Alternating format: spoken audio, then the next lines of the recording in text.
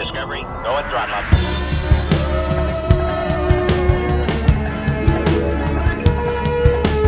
10, 9, 8, 7, 6, 5, 4, 3, 2, 1. Hey, how's it going? Welcome to the Star Trek Warp Top 10 podcast.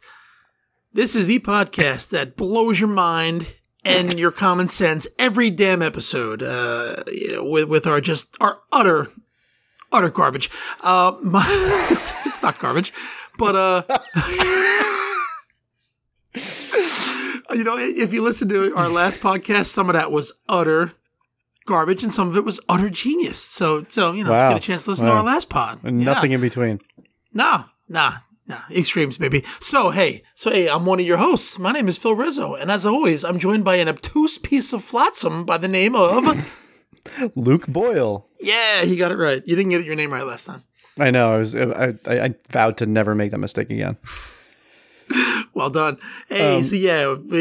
What do you got? Nothing. Go. I just loved how sing-songy, more and more sing-songy it gets every time. Your very opening line. Well, I'm that much more excited every time. I feel like Okay. I'm just, oh my God, I'm back in the chair. I'm talking to my buddy. We're going to talk some Star Trek, and it's just so much fun. Mm-hmm. I might just pull out a whole freaking aria next time and give it to you. Please. Oh my God, please. You don't want to hear that. So we're back with another episode. Very excited. We took a little time off there. Our buddy Luke was on Risa, climate controlled Risa, which is good. Indeed. And I did not get kidnapped along the way. That's good. And thanks to our an Instagram follower of ours, Laura Ween 13. They wished me luck that I didn't get kidnapped, as at least 2 or 3, I think, characters got kidnapped along the way to Risa. So thanks for that. Appreciate it. Yeah, it's great. A lot of fun.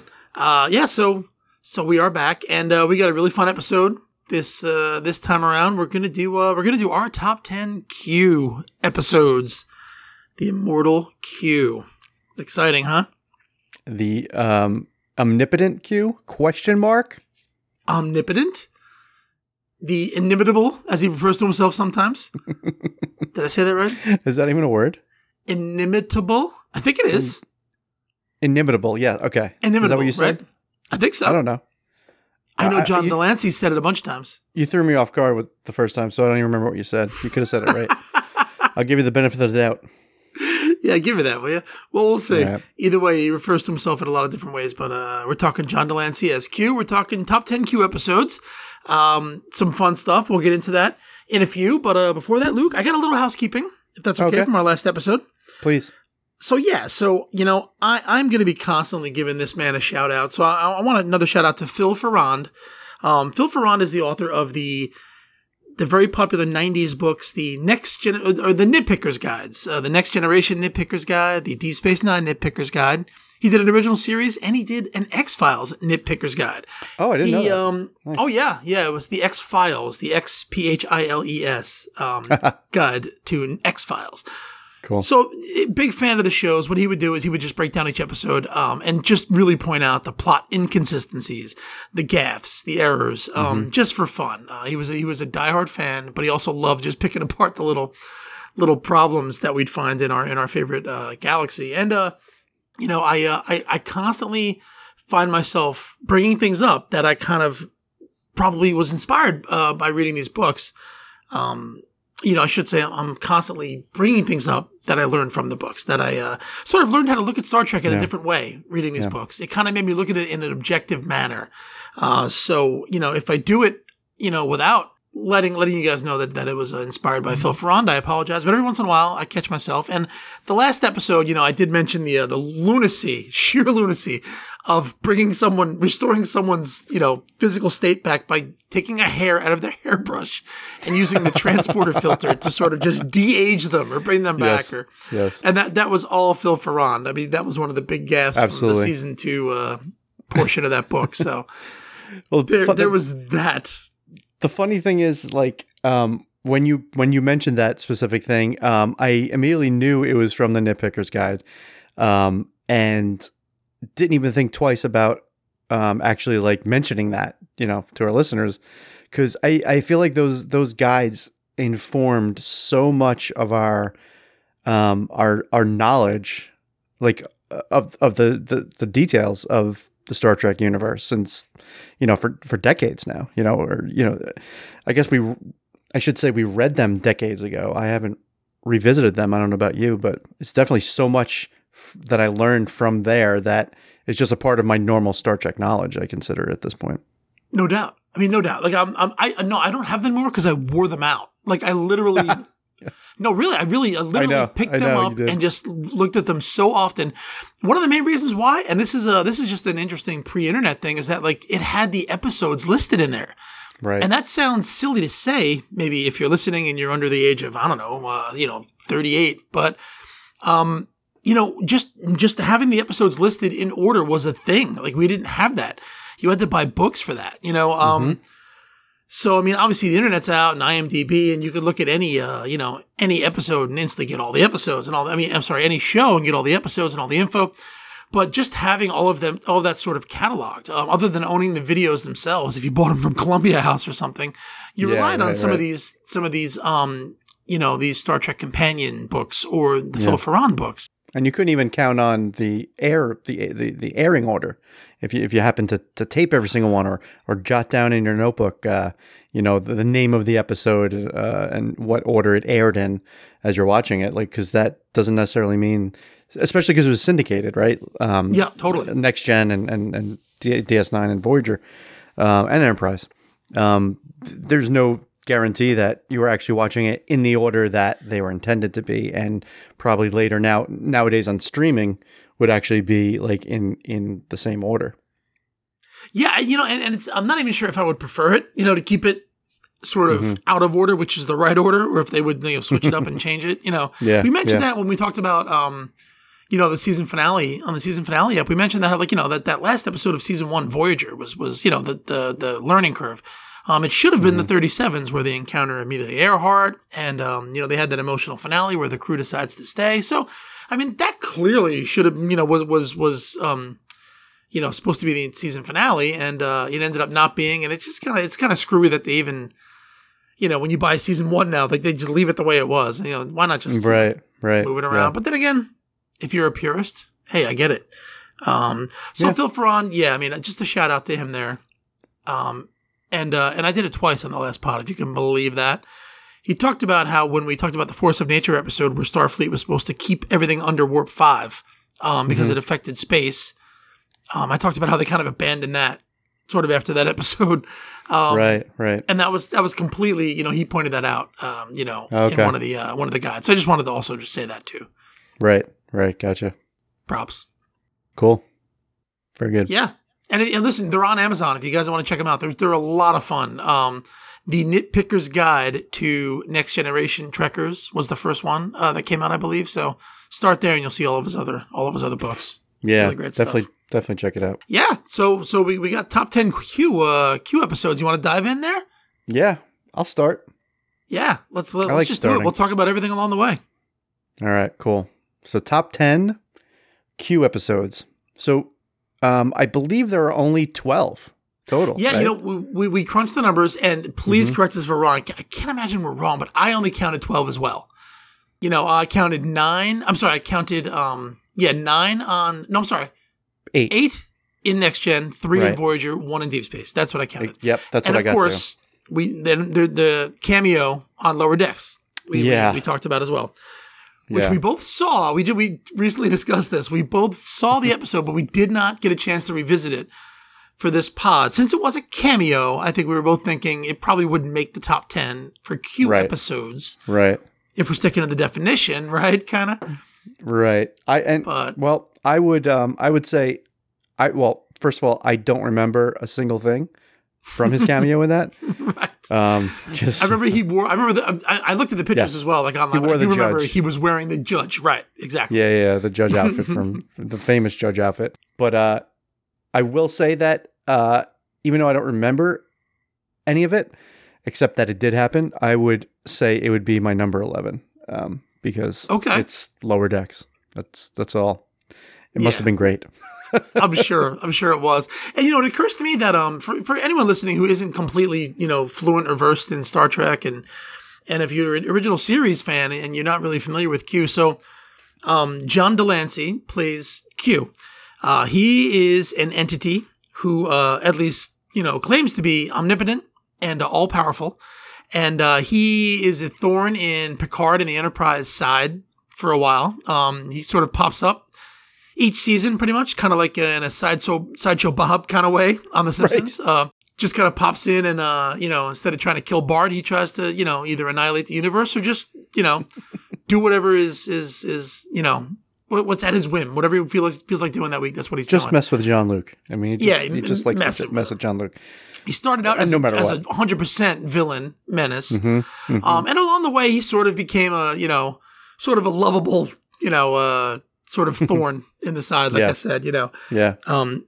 He ended up becoming a more endearing character, certainly to the fans, but even to Jean-Luc and Janeway, for that matter. Towards the end, especially Janeway, yeah. Especially I was thinking about that. Yeah, he may have been closer to Janeway by the end than he was to Picard, which is really interesting. Yeah, which I'm sure. Well, we might get into. I'm guessing we will get into somewhat from our list. Oh, I'm excited. Let's hope. We'll see. But yeah, he's definitely more of a heartwarming character in Voyager. Yeah, I mean, his first appearance. That could be Picard just mellowing him out. Humanity in general, just sort of him warming to humanity. We know he did that towards the end of Next Gen's run, and certainly to Picard, he certainly became fond of Jean-Luc, or John Luck Pickard, as he refers to him. right. Which I was going to hold, but Telegram I can't. For Telegram. Or like flowers or something.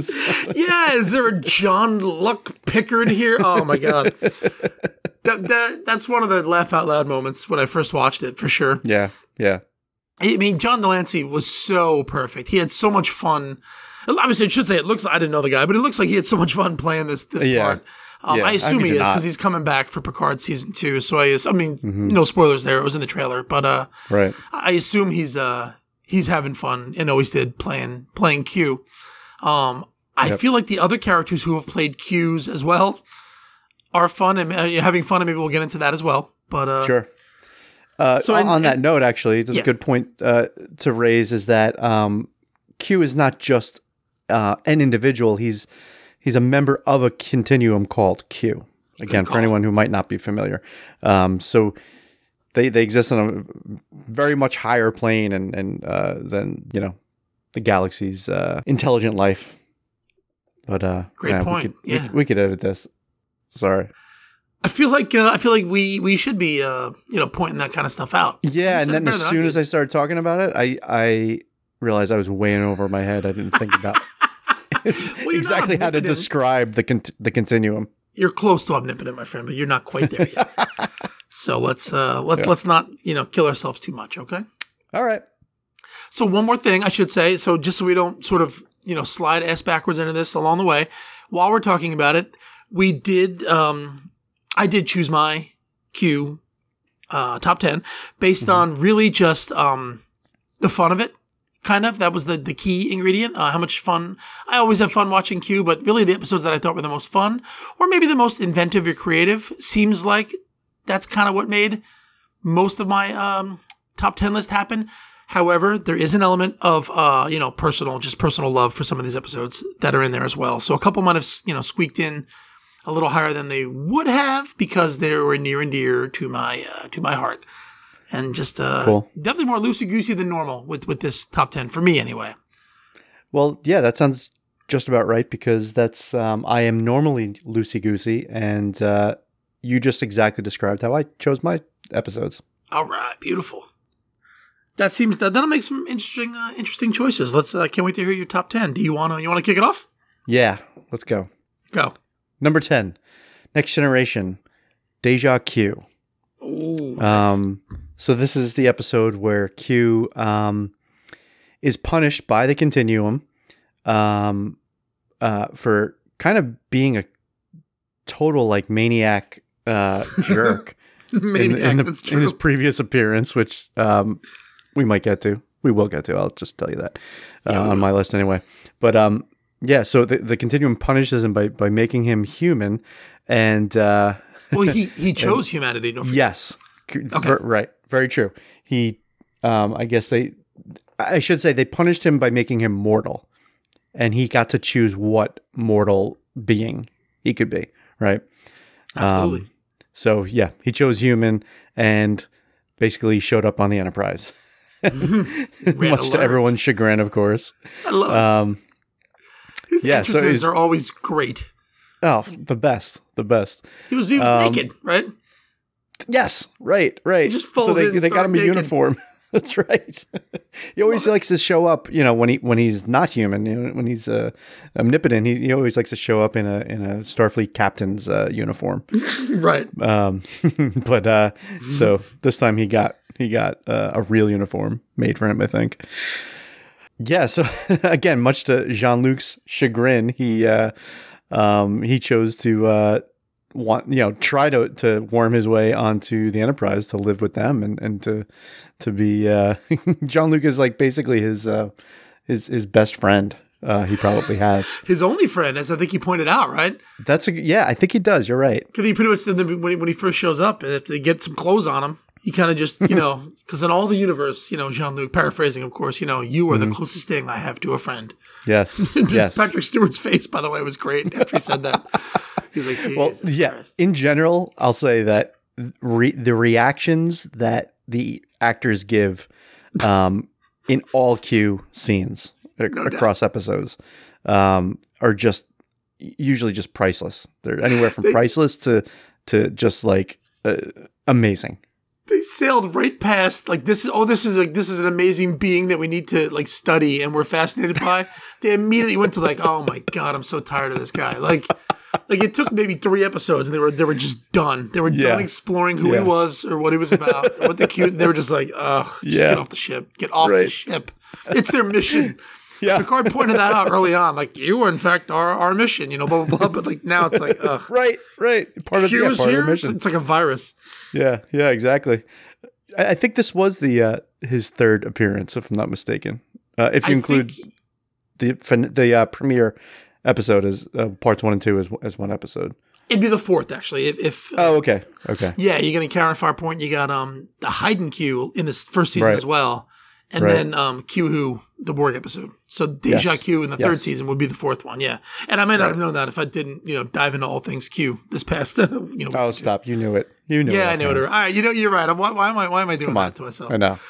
Seriously. God bless you. You know me. So yeah, I mean, I love this episode because it was great to see him just suffer mortal conditions like back pain, hunger, fatigue, and getting stabbed in the hand with a fork by Guinan. Right. That was pretty awesome. Human enough to me. And for him, right. And just for him to experience serious, severe pain, it was great. So true. But he also it's a great character episode for him. Usually we don't really get to see at least not on Next Generation, I'd say. We don't get to see him grow as a character. Like in an episode, say that much as we did in this one. He ends up right, I think. Right. He ends up really as a human, actually starting to empathize with the human condition and ends up sacrificing his life or he tries to sacrifice his life to save the Enterprise because one of the funniest parts premises of the episode is that he's fucked with so many beings over the billions of years of the universe that now everyone somehow found out that he's human and they're just coming after him. It's like a cop movie. They just want to kill him. The cop movie where the cop gets arrested and they put him in Gen Pop with all the villains all the bad guys he put away, Exactly. And he's just completely fucked. That's a perfect analogy. So anyway, he ends up trying to sacrifice himself by leaving the Enterprise's protection from this one species that are just trying to destroy the Enterprise because they know he's on it. So that was pretty cool character stuff for him. No doubt. No doubt.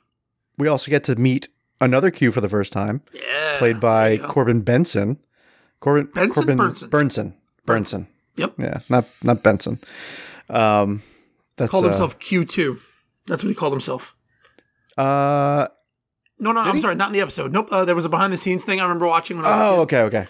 Okay. And gotcha. he was doing like either like like press for it or something, or I just remember him doing a behind the scenes thing, and they made him disappear. He said Q2 signing off, and he disappeared like in the interview. It was kind of Oh, funny. nice. yeah, I remember that very clearly. That's funny. Yeah, at the time he was the only other Q we ever saw.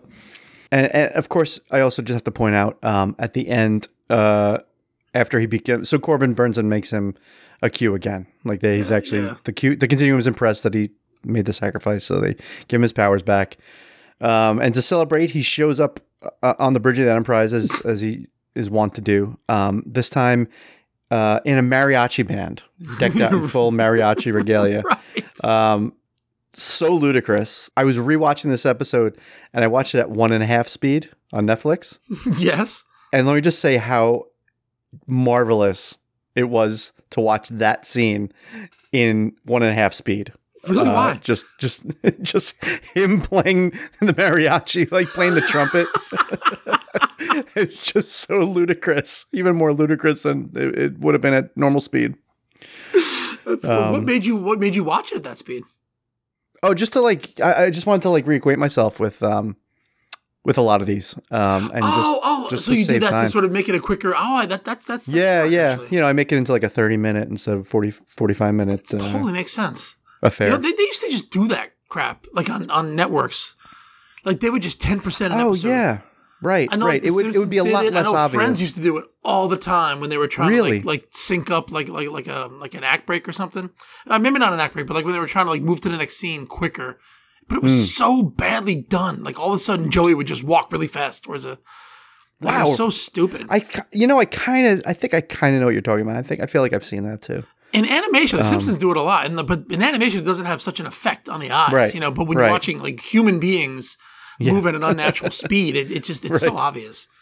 That's insane. Yeah. So what you're using it for, though, is actually very good. I'm complimenting you. Yeah, and I was always against the notion of watching something not at its normal speed, but I will say, for research purposes, for this podcast, it's pretty awesome. Yeah, that makes sense. I might try that, actually. It's great. Especially if it's one you've seen a few times, but you just want to refresh yourself for the pod. That's what it is, right? Yeah, right. I was so familiar. We were talking about this before. You said you were very familiar and fresh in your memory most of the Q episodes. And I would say I was maybe about half, 50-50. So I ended up just watching all of them since I had vacation. I was away. I was awake after everyone was asleep, and I just watched 2 or 3 episodes a night. To spend a vacation. I love it. You're number 10. All right. My number 10 is Q-less, the Deep Space Nine Q episode. This, let me put this right out there up front. This was not a good episode. Okay. Agreed. However, I have it on there because I was very, very, very excited. Again, I didn't watch it as it aired, but when I started watching all the back Deep Space Nine episodes and I realized there was a Q1, I was very, very excited. So I was very pumped for it. So this squeaks onto the list because it's the only DS9 on here. Mm-hmm. We get another look at Vaj, which I like. Yes. And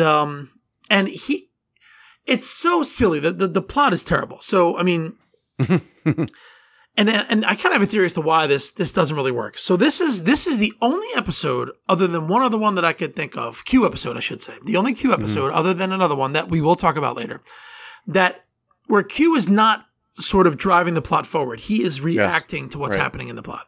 Right. So he's just kind of tagging along. It really is. With. Yeah. Yeah. No, it definitely is. To use the same analogies before, like why would you have a Sideshow Bob episode on The Simpsons where like he was just watching Homer do something at work? Like it just doesn't make any sense. Right. So other than one more Q episode, Death Wish, this is the only one where Q is sort of, he's not, driving the plot forward. So that just did not work. I think it might have worked for the other one, but we'll get to that. So this episode was very amusing. Like, his interplay with Sisko was interesting. Really just comparing him and telling him he's just not up to what Picard's up to, You're pretty much telling him you're not Picard, Oh no, I could, you're much more easy to provoke. So. And he really just bounces around and talks about how crappy. Oh, the Enterprise would have had this solved, hours ago. It's just it's brutal, really, for the DS9 crew. Yeah. An odd choice for the early in the first season. This is like the 7th episode or something. And I know. I was surprised at that. It just doesn't I didn't work. remember it was so early on. Yeah. So again, not a great episode, but it is Q. He is walking around on Deep Space Nine. I do like the dynamic between him and Vash. I think it makes total sense that she would hook up with Quark, which I liked when they tried to sell the items that you brought back from the Gamma Quadrant. Not romantically. No. I mean, of course, there was Umox involved, of course. Apparently, if that's the equivalent of just stroking some person's, then they just do it in public. They don't care. I mean, you're right. I totally forgot about that part. But, you're right. Yeah, they definitely. She does it to achieve her own ends, but of course. She really seduces him actually with the earlobes. She gives him a little earlobe. So really, not much more to say there. It squeaked into my top 10. So kudos to QLess. You made it to the list that only I care about, but still, kudos. Nice. Well, you know what? Another thing one thing I did like about that episode was seeing what people outside of the Next Generation, and even specifically the Enterprise, knew about Q, just from his exploits on the Enterprise, great point. Previous history. That was kind of cool. It makes sense. So Kira had no idea who it was. Right. But Cisco Cisco Dax, and of course O'Brien. That was a cool moment. Where O'Brien just sort of saw him on the promenade, and it was like, oh, bloody hell, So that was cool. Exactly. Yeah. Exactly. That was great. Again, going back to what you're saying, it wasn't like, oh no, it's Q, like, holy shit. Right. It was just like, oh, bloody hell. It's something else I got to deal with. First Keiko, now this. Right. All right. That's it. Number 10. Number 10. My number 9. Q2. Not Corbin Burnson. Right. He probably meant it as QTOO. Oh, interesting. Maybe you did. I'm guessing, but the name of this episode is Q and then the number 2. And the reason why, so this is a Voyager episode. It's one of 3 that he was in one of 3 Voyager episodes that he appeared in. And he has a son, which we find out that he's going to be procreating in his previous appearance. Indeed. I forget the name offhand of that episode. The Q and the Gray. There you go. I knew you'd know it. Sure. Sure. Yes. Continue. No, I just mean I'm happy to help. I didn't mean that as a. I know. Of course, I knew it. Jerk off. Sorry. I'm just trying not to step on your time to talk here. I was just like, yeah, sure. I got you, buddy. I know. It came off douchey. Sorry, folks. I love it. So he shows up in this episode, and with his son, who's also a member of the Q Continuum. His name is also Q, as are all the individuals from the Q Continuum. He's a teenager, I guess. He's probably like 17, 18 or something. Right off the bat, I mean, it's not my favorite episode. Well, it's obviously number 9 out of 12, but that had some cool stuff. First of all, it was really good casting, just appearance wise. I unfortunately don't know the name of the actor who played Q2, but well, he's actually John Delancey's son. Did you know that? Get out of here. Yeah, that's Keegan Delancey. Well, that explains it all. He has a great casting. Yeah, I meant to look when I was rewatching. I meant to look who played him. No, well, that's why I was just like, wow, he really looks like John Delancey. Like, this is really good casting. Yeah. It's funny. Real quick, I had the same exact moment looking at the trailer for the Sopranos movie that's coming out soon. Oh, right. Oh my God, that kid is perfect. He even looks like James Gandolfini. Well, he's his kid. So right. Sometimes the simplest solution is the best one. Yes. Occam's razor. Occam's razor. As Thank paraphrased you. by thank you. You have totally paraphrased. Sometimes this thing's better than that. Occam's razor. Back to you, sorry. Yes. Back to Q. So anyway, so Q is basically like, I don't know how to raise this kid. He brings him to Janeway, and since now he kind of has a relationship with Janeway from his previous 2 appearances, he takes away his son's powers and makes him kind of as a punishment, but kind of as to like, you know, like teach this kid some responsibility, like, because he would just do like insane shit. So you know, Janeway, of course, reluctantly takes him. She's like, "You should be parent. Why am I have to be the parent here?" But you know, he's cute, so Aunt like, Kathy. Aunt Kathy, right? He kind of at first is like, "This is stupid. Why are we doing this stuff? Like, we could just be using the Q's powers to, like, you know, to do whatever." And but you know, he comes to appreciate hard work and what it's good for, and the rewards of the rewards of doing the work, instead of taking the easy way and the shortcut, or cheating, as it were, which is what he does at first. Right. So what I kind of liked about that story specifically here is that it's kind of like a good parable for why Janeway wouldn't want Q to just kind of like whisk them back to Earth. You know, in their first encounter, tries to kind of entice her. I don't remember the exact details, but obviously, like, he had his own ulterior motives. But like, he basically said, like, "Hey, if you want, I could just bring you back to Earth. You know, if you rule like, in his favor in the that's trial." Right. That's right. Yeah, exactly. He even showed her. He brought her. He did bring her back to Earth just to show her real quick through the window out in space. Yeah. He's like, "Look out the window," and she like kind of like caught her breath. I love how she. Yeah, I'm sorry. I'm stepping on your toe, but I love how she played that moment. Like she was like, "Oh my God, I'm back home." Like, I know exactly. Kate Mulgrew played that really well. She did, absolutely. But anyway, so I mean, obviously she wouldn't have accepted that as a bribe to rule, and she was being a judge, you know, in the dispute with the Q. So, you know, she wouldn't have traded her her basic, foundational ethics for just to get back to Earth. But because she wanted to ride a centaur.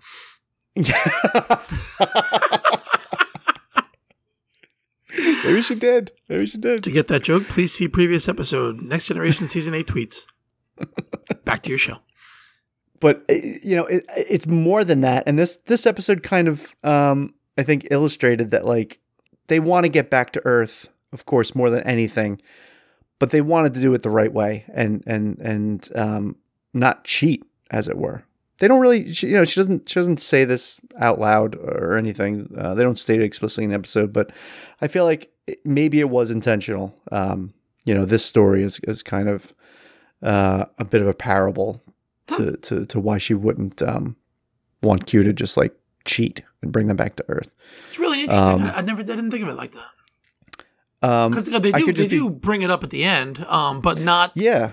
But certainly not disproving anything you're saying. I think what you're saying is true, actually. You know, but he kind of gave him a thank you. He cut some years off their journey, but only a few. And she was like, exactly. You can't just do the whole shebang. And he's like, well, come on. Gotta earn it. Yeah. Well, that's the thing. That's what made me actually kind of think about that. Think about all this, because I believe he didn't just like magically make them several years closer to Earth. He showed her how to do something that would improve their travel time. Oh, that's right. By those number of years. So, and I feel like that's the only reason Janeway even accepted it. Right. You know, but anyway, enough babbling about that aspect of it. But yeah, I mean, there wasn't too much more of that episode that really struck me. But one thing that really was pretty funny, and obviously a callback to what actually got him punished by the Continuum and made mortal, that I mentioned from the last episode. In this episode, he says to his son, he's like, you know, if the Continuum has told you once, it's told you 1,000 times, don't provoke the Borg. Because in the beginning of the episode, you know, his son is just like, let's see what you guys can do against the Borg, and just snaps his fingers. And so I thought that was a really awesome callback. And very Even funny. the Q have a little reservation about the Borg. Exactly. It's ridiculous. Well, let me just say, This did not make my list. So just so real quick, just I gotta say, I think it was the writing. I don't think it was the actor. I think he was charismatic enough towards the end. Keegan Delancey, that is. I mean, he was sort of half trying to do an impression of his father, half trying to just do his own thing, which is cool. Yeah. I thought they made him just way too mean-spirited in the beginning. It was very, very annoying, and I kind of didn't get over that. Yeah, I totally agree with that. I love that they paired him up with Icheb, a kid his age. Like, I love that. Yeah. But he was just a little too, the arrogance and the mean-spiritedness was a little too on the nose for me. I didn't get over it, actually. Upon rewatch, I was kind of like, oh, nope, this is an easy thing to not put on the list. Totally get it, and totally agree with that assessment. But hey, you made your list, and that's great. And that was your number 9. So my number 9 is True Q, Next Generation. What is that? I want to say season 6. Yeah, I think so. I think it was. It was late. It was later in the series. Yeah. Yeah, it was towards the end. So Amanda Rogers is this human girl who comes on to the Enterprise to pursue her studies and continue her her work. She's a brilliant kid, prodigy, that kind of thing. It turns out she's a Q, and Q sort of pops in there to kind of train her in the ways of the Q, and really just kind of, all right, I'm taking her with me. She's a Q, she belongs with us, and there's a whole thing there. We talked about this on a previous episode because one of those moments with the crew reactions you're talking about. Yes, oh my god, yes. Did you catch it this time? When you watched it, just Crusher's face. Yep. Oh my god. Q, he's like this omnipotent being who's been around for billions of years, right? But he's still making sex puns. Like, I love it. Like, he still can't resist the urge to just look at the woman in the room and give her a wink because he mentioned procreation. Like, it's so base, like I mentioned last time, and just Crusher's face was just phenomenal. She's just like unbelievable. I think what elicited that wink at Crusher for no reason, really. It was just like she happened to be the closest woman, I guess, or maybe she was already looking at him. But but he was talking about Amanda's parents and just said, when they decided to conceive a child, like he's just saying it derisively about them. Right. He was just He wasn't talking about specifically sex or exactly. Practical procreation. Right, just having a child. Yeah, having a child. He's like, you know what I mean, maybe? Unbelievable. But he pulls it off, man. John Delancey's so good. Mm-hmm. So incidentally, if John, he's all. I also love him on West Wing. He was great on Breaking Bad. Right, he was. Right. He was Kristen Ritter's father, who ended up causing the crash at the end of season 2. Spoiler alert. And he recurring on the West Wing. So he's a great actor all around. Just a quick shout out to anybody who, is curious wants to look him up. He's not just Star Trek awesome. He's other things awesome as well. Jenny knew him from some sort of some soap opera. He's a very long running character. Yeah, before Next Gen aired, like when she first saw him on Next Gen, back when it aired, she already knew him. Oh, that's something other than soap Q. opera. That's great. Yeah. I when I was looking at his IMDb, I saw some old pictures, but I had no idea what it was from. Most of it was Star Trek and Breaking Bad that I could see. Mm-hmm. Anyway, so this episode is just a good plot, cool plot. I like. I think Olivia d'Abo is the actress who played. Yes. I think and I know her from Conan the Destroyer. The horrible sequel to Conan the Barbarian. Wow. But I don't remember her. She was like I barely remember that movie, but she was the princess that Wilt Chamberlain was guarding the whole time. Okay. I'm going to repeat that for anyone who doesn't know what I'm talking about. She played the princess in Conan the Destroyer that Wilt Chamberlain was guarding the whole time. If you know sports, Wilt Chamberlain was in a Conan movie. It was a horrible movie, but wow. Anyway, that's where I knew her from. So she was really good. It's also interesting to point out that all of these other characters, these actors who play a Q, I guess it's a thing where they tell them you got to come up with your own way to flourish your hands to create your power. Because they all had a different way of doing it, if you kind of remember. Yeah. Like Corbin Burnson did it one way. The actor who played Quinn in Death Wish did it a different way. And she does this thing where she crosses her fingers and mixes her hands up together. It's kind of strange, But apparently they'll kind of come up with their own way to do it. Yeah, odd choice. But I mean, it's, it was something. It was interesting. Yeah. So I liked her. So it was a good plot. Turns out that the Q sort of killed her parents because they tried to break away from the Q, if I remember correctly. I did not rewatch this for the research, but I watched it recently. So it's not super fresh, but it's there. So I think that's what happened. And no, it's just an interesting episode. The plot kind of kept me into it, and I liked her, and I liked their interaction. Their little game of hide and seek was pretty fun. Yes. Hiding outside the Enterprise while it's at warp was kind of cool. Just kind of standing on the hull. Right. I think they somewhat similar to another Voyager episode we'll get to later, where they did kind of another hide and seek with 2Q. So that's kind of revisiting that.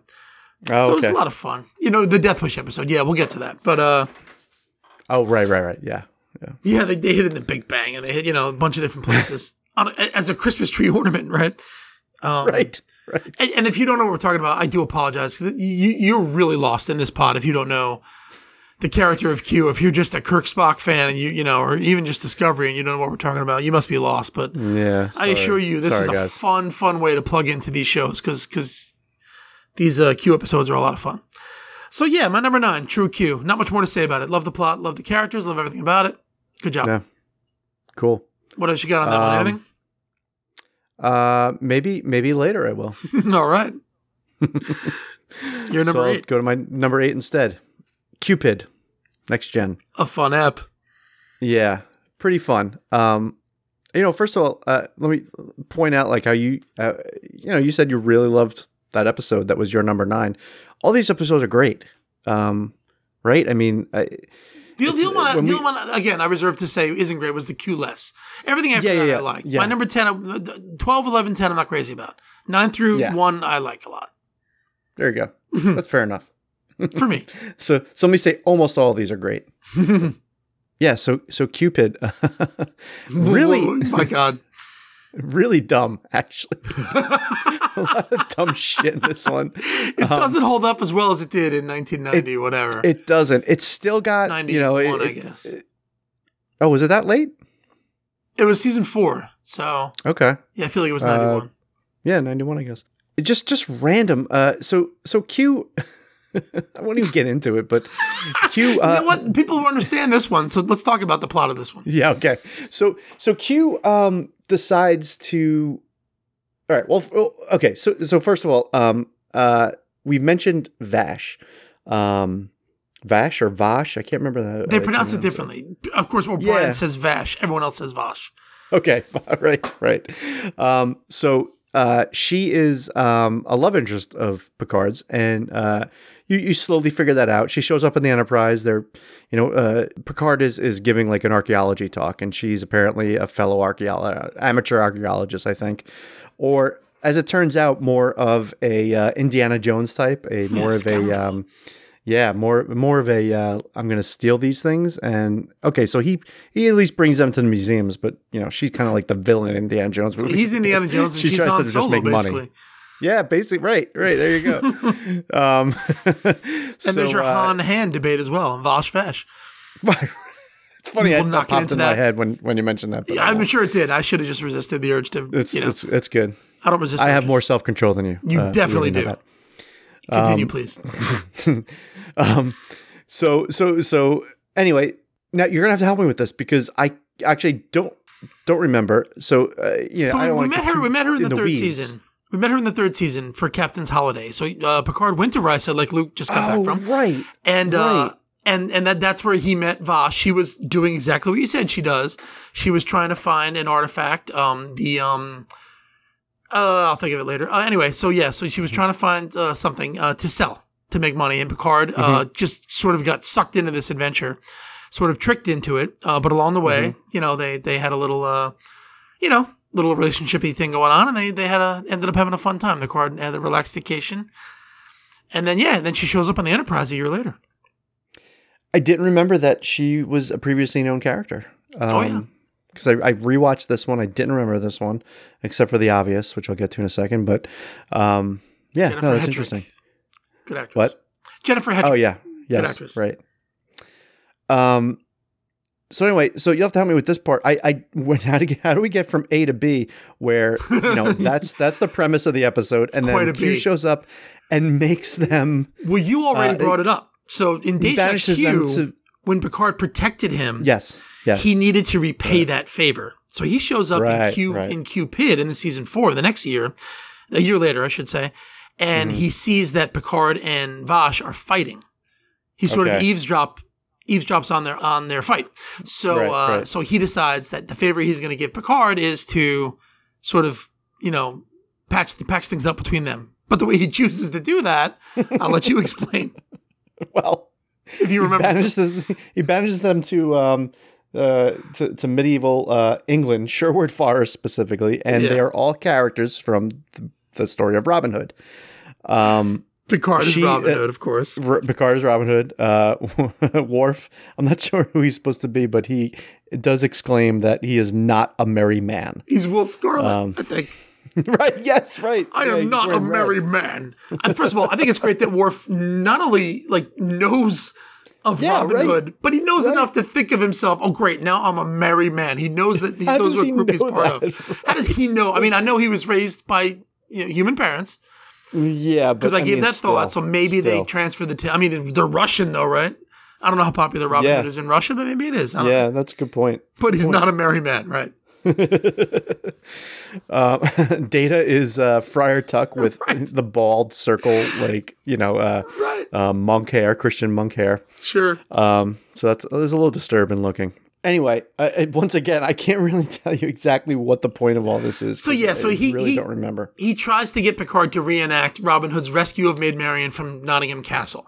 Right. So he kidnaps Vash, puts her in the castle, and threatens to marry her off to Guy of Gisborne, played by somebody else. He's playing the sheriff of Nottingham, Q that is. So he pretty much forces the Enterprise crew to rescue Maid Marian from Nottingham Castle before the wedding.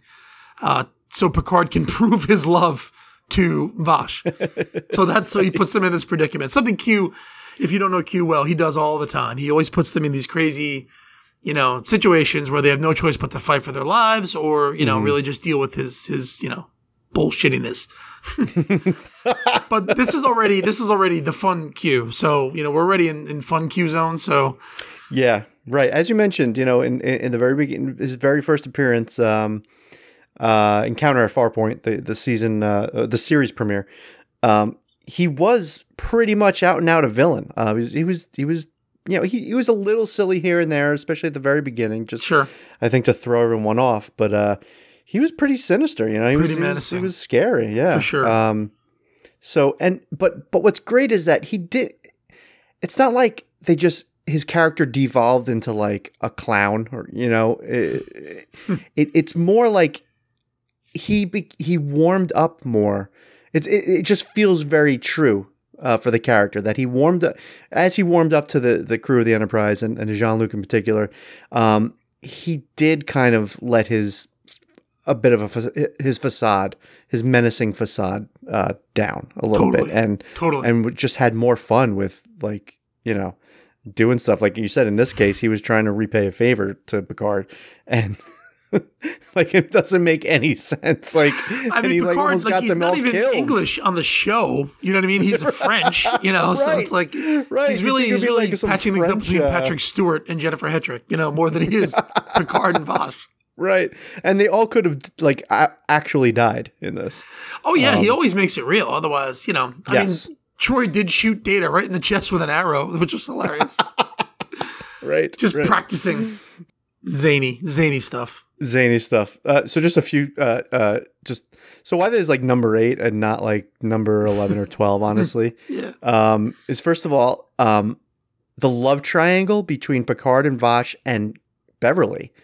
They didn't touch on it that much, but in the beginning, before the Q stuff started to happen, Beverly inadvertently intrudes on Picard and Vash having breakfast or something, and you find out she's there for apparently her and Jean-Luc have a weekly tea session or something, morning tea. Right. So you get a little glimpse into the vague relationship that they have, and more of a glimpse when you realize how uncomfortable he is with the two of them, meeting and then becoming friendly, and it's pretty funny to watch him squirm. with that. You definitely. Also, watching Riker Lothario eyes never disappoints. When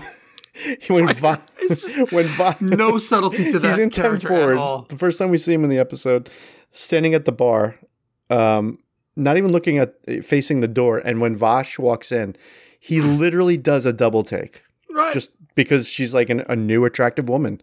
And he just a instantly beeline, just right? he just makes a beeline for her. That's right. And she like basically meat. rebuffs him. Like, not that he like overtly like hits on her, but he's definitely like putting the charm on it immediately. And instantly has to introduce himself. You know? Oh, yeah. So that's always a lot of fun, of course.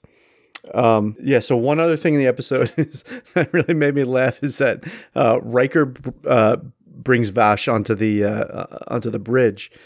And Worf is just like outraged and flabbergasted When she sits in the chair. when when she walks in, when she steps onto the bridge, and it's Riker doing it. It's not like like some ensign like brought some random civilian onto the bridge. Riker, the first officer, is bringing someone on the bridge, and he dares. He's like, sir, I wasn't informed ahead of time that there might be a security issue. So great. It's so great. Meanwhile, she's so this is where Jean-Luc sits. She's such a just doesn't care how much of this pot she stirs. Yeah, exactly. All right, so my number 8 is Encounter at Farpoint, the pilot episode. All right. So we mentioned him in this episode. As far as this episode goes, a couple times, he was just a straight up villain. Right. I want to say like 5 minutes in, but he pops up, creates that wall. So right. he I don't is think we see him actually until a little further in, but we see what he's his influence and throwing up that net and I mean, like you said. I would wager it's less than 10 minutes when we actually see him on screen. Like really? Yeah, I think it's right away. All right. We start out with Picard doing the captain's log, and then they kind of launch right into it, I feel like. But hey, you know what? Okay. Don't quote me on that, but yeah, if I'm putting $50 on it, I'd say it's under 10 minutes when he pops up on the bridge. Anyway, so I've got to check that afterwards now, just for fun. Whatever, dude. So this was the pilot episode. This one is one of the ones that near and dear to my heart. Obviously it's Q's first appearance, and he's just straight up nothing we've ever encountered before, other than you could say Trelane from the original series. Yeah. Who in sort of non-canonical Trek stories is a Q, really. Luke and I mentioned Q squared in our intro pod, one of the books that sort of helped us bond together over Star Trek. And Trelane from the original series episode, The Squire of Gothos, was a Q in that novel. So it's kind of cool. Which made sense, yeah. It does retroactively make him a Q. Again, the books aren't canon as far as I believe. No, I mean certainly not so that one. Doesn't mean he's really a Q, but it is a very cool. It's almost since passed into like sort of common knowledge that it is, that he is a Q, kind of. It's sort of like, you just kind of accept it. But either way, this was the pilot episode. So he busts on the scene as a menace, puts humanity on trial. Pretty much you're not, exploring any further into the galaxy. You're not worthy. You're still a lowly base species who hasn't learned a thing, and you don't deserve to be traveling in space, and pretty much puts the entire concept of Star Trek on trial and on probation. So true. That's such a good point. Yeah, it's just kind of like, all right, this show shouldn't exist because of humanity.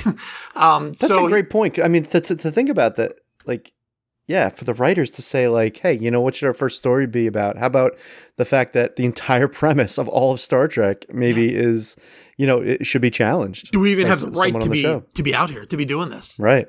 As humans. Really cool. Good point. I mean, we're still in the Cold War, right? Like, it's interesting because we still, because they mentioned World War III, as happening in the mid 21st century. And, there's still that Cold War mentality where, nuclear annihilation was still represented sort of that we haven't, graduated past our infancy, as Picard said. I'm paraphrasing, but, like the threat of nuclear destruction really put it crimp in humanity's style as far as TV and movies go. Sort of a blemish, way, yeah. a blight on our record, really. But Yeah. but so we get put on trial, and a lot happens. It's a pilot episode, but Q was there, and it really was a great launch pad for that character to become recurring. And become one of the most interesting and charismatic recurring characters, I think, in TV history. I think it's the perfect blend of actor and character, and I think the way they wrote this character was really, really, really good. Especially when they really settled into it and got to know him a little better. We'll talk about that a little more in another selection I have, but for now, I mean, it's the pilot. I could go on for an hour talking about it. I won't. But Q's first appearance, my number 8. Cool. My number 7. Yeah. Tapestry. Oh, beautiful episode. Another next gen. I feel like this should probably be higher, to be honest, but like I said, they're all good. This order is, I have to admit, is somewhat random because it's really hard to choose between, especially when we get, like you said, when we get those 3 or 4 out of the way that weren't that good. But yeah, this is great. I mean, well, it was basically, so let me just say, first of all, it was great to see Patrick Stewart in another rendition of A Christmas Carol. This was basically, right. Christmas Carol. Whereas, Patrick Stewart is not obviously Ebenezer Scrooge, but the premise of the episode is Q kind of bringing Jean-Luc back to a point in his past where he made a lot of fateful choices, and to basically show him like, well, if you had done any of this differently, he mentions that he he did a lot of things that he regrets when he was younger. One of which being getting stabbed in the heart by a Nausicaan, which gave him his artificial heart. So, basically the story is Q bringing him back and having him make different choices where he doesn't get stabbed. And, actually that does end up still happening, but all the other things that he changed in the past, just he sees how it's affected him in the future. And he's just kind of this like, doesn't take any risks, and he's just like kind of like a lowly like lieutenant, I guess, on Enterprise with the powder with the baby blue. Like I love it. He's Picard in blue. It's so weird to see him in a blue uniform, right? I wrote the word jarring. It was jarring to see him in a blue uniform. Yes. In a wonderful way. Like right. You just never, first of all, never realize you've never seen him in any other color. The same could go for, probably most of the main cast, but yeah, it was really crazy. And it was crazy for him. This is like an alternate present. So he's his age, at this point.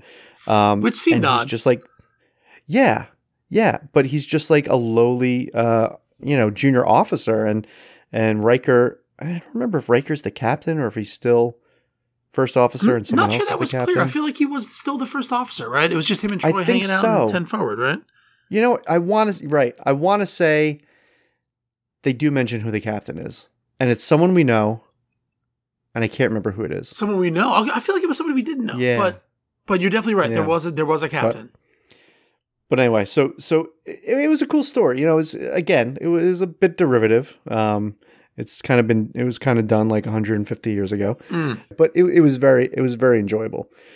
We also get to see him in a 23rd century Starfleet uniform when we show him in the past. Oh yeah, and again, it's not a younger version of him. He's playing himself, like right. Everyone else sees him as younger, but we see him as normal Picard, and yeah, it's really cool. He's wearing like the I guess it's like the uniforms they had, right? Yeah, right around like Voyage Home and Undiscovered Country. It was really Wrath of Khan through Undiscovered Country. I feel like they wore. It was uniforms. back Wrath of Khan too. Oh yeah, I guess you're right. Yeah, they had I don't know why, but they would have the where you could just unflap the the Oh my God, opening I and was it just gonna- hangs off. I don't know why they do that. but- Literally just gonna point that out. That's one of the defining characteristics of it. Right, Like you fell down one of two identical neck flaps to show that you're like unwinding and letting loose like in your uniform. Right, it's the loose bow tie when you're having a martini and bringing the room Yeah, down. you know? exactly. Right, But right. it really has no effect on like the practicality of the uniform. Right, it's like, oh, now I'm just an ensign if I do that. That's so weird. But that's so I guess the uniform changeover happened sometime in Picard's career, which is really cool. I didn't think about that. Right. You just assume it totally. happened That years was- and years ago, in the 23rd century, but that's kind of cool. So Picard Yeah, I sort of figure it has must that, be around, reach to the like- past. Yeah, it must have happened like early mid 24th century. I guess so, right? Yeah. Yeah, somewhere. Yeah, so. And it makes you wonder, like, were there other styles, like drastically different styles between those two? Maybe, yeah. But We're trying it out. yeah, They tried parachute pants, but it didn't quite work out. yeah. They definitely did. You're right. You're right about that. It's funny. When I started talking about this one, I said maybe it should be higher up. Now I'm thinking maybe it should be lower down, only because this is a Q episode top 10, and Q had very little to do with. He had nothing to do with the plot, honestly. Not really. It was just true he was enough. just kind They of could have along come up for with the a ride. different science fiction device to create this for Picard. Yeah. So Yeah. very true. Or just They like, didn't the need- Inner Light episode, right? Like, like, right. just something like that. It could have been the same exact story without Q, honestly. Right. That's true. But it's great that Q was in it. I think he said, like, when we first see him, and Picard's the episode opens with Picard on the operating table, and yeah. and we see him like he's just in a bright, white void. And then we see someone in the distance. It turns out to be Q, and he's like, "Welcome to the afterlife. You're dead." And that's a great way to go to credits, man. Let me tell you. Totally. And just the horror that Picard must have experienced. That like that's like that Q is also in the afterlife. Yeah, not that he's dead, but that forever. Q's got to spend eternity with Q. Right. Yeah. Awesome. So that's my number 7. All right.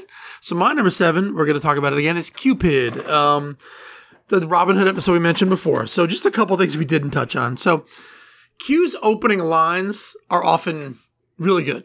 I mentioned Definitely. Deja Q when he rolls up and they've all see him naked on the floor. He just looks up and goes, "Red alert." I love that. But in this episode, he spins around in Picard's ready room chair as he walks in. And he says something, Picard, it's been forever. How about a big hug? I love that. Love it.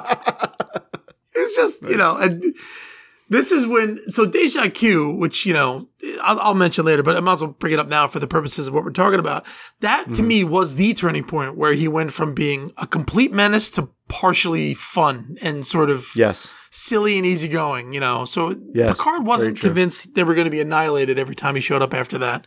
And he started being more annoyed and less scared in that moment. So when he shows up in this episode a year later, he's just like, what the hell? Wait, let me see. So yeah, so I actually wrote down the line, "I am not a merry man." We covered that. So that's you gotta have that in there, man. Yeah.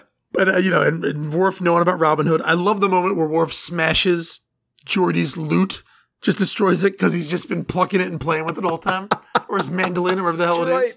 That's So right, Geordi yeah. was, I think, Alan Adale, right? So he's they're just hanging out in the forest, waiting for like Picard to get back or whatever. Right. And he just walks up to him and just slams it. Sorry. And then just hands it back to him. It's almost like you can great. redo these jokes that have been done for years, but in that setting, like in this, the 24th century Yeah. setting, even though it's in the, 13th century setting, it's still kind of new. It's new and fresh, Yeah. Totally. So this episode was fun. Again, it's number 7 on my list because it doesn't hold up as well as it did even 20 years ago, rewatching it, But and another thing that hasn't really aged well is Troy and Crusher during the fight. They're just smashing vases over over bad guys' heads. Like, because I mean, she's shooting an arrow when they're just hanging out doing nothing. But apparently, all the women can do in the 24th century is just crack stuff over dudes' heads, like they've been doing. Right, in but all the movies men, of course, since the know how 20s. to use the ancient weapons, right? Oh yeah, they're fine with it. They're totally fine. I I mean, Worf isn't, of course. Worf, got his ass kicked by, Guy of Gisborne. Like, he just, Yeah. he did not become a badass till Deep Space Nine. But hey, that's another conversation. So Cupid's a lot of fun. It's just a lot of silly fun. And it's a lot of fun that doesn't really age as well as it did. But all the stuff between, Picard and Vaj plays well. I think it's realistic. I think it continues definitely from where they left off in Captain's Holiday in the third season. I think that's kind of cool. Sort of bickering, we don't agree with each other, but we have this attraction, so we're going to kind of play it out. I like that. That rings true. So that's it. A fun episode, the Enterprise crew, if they were Robin Hood, like that's fun enough as it is. And just to round it out, Will was, of course, John Little and, or Little John, of course. And yeah, we talked about Friar Tuck, and I don't think the girls were anything, but I think Worf was definitely Will Scarlet, and Data was, a lot of fun. Yeah. My number 7. All right, number 6, Death Wish, the Voyager episode we've alluded to a little bit here and there. So quick recap of this episode is there's a member of the Q, who is.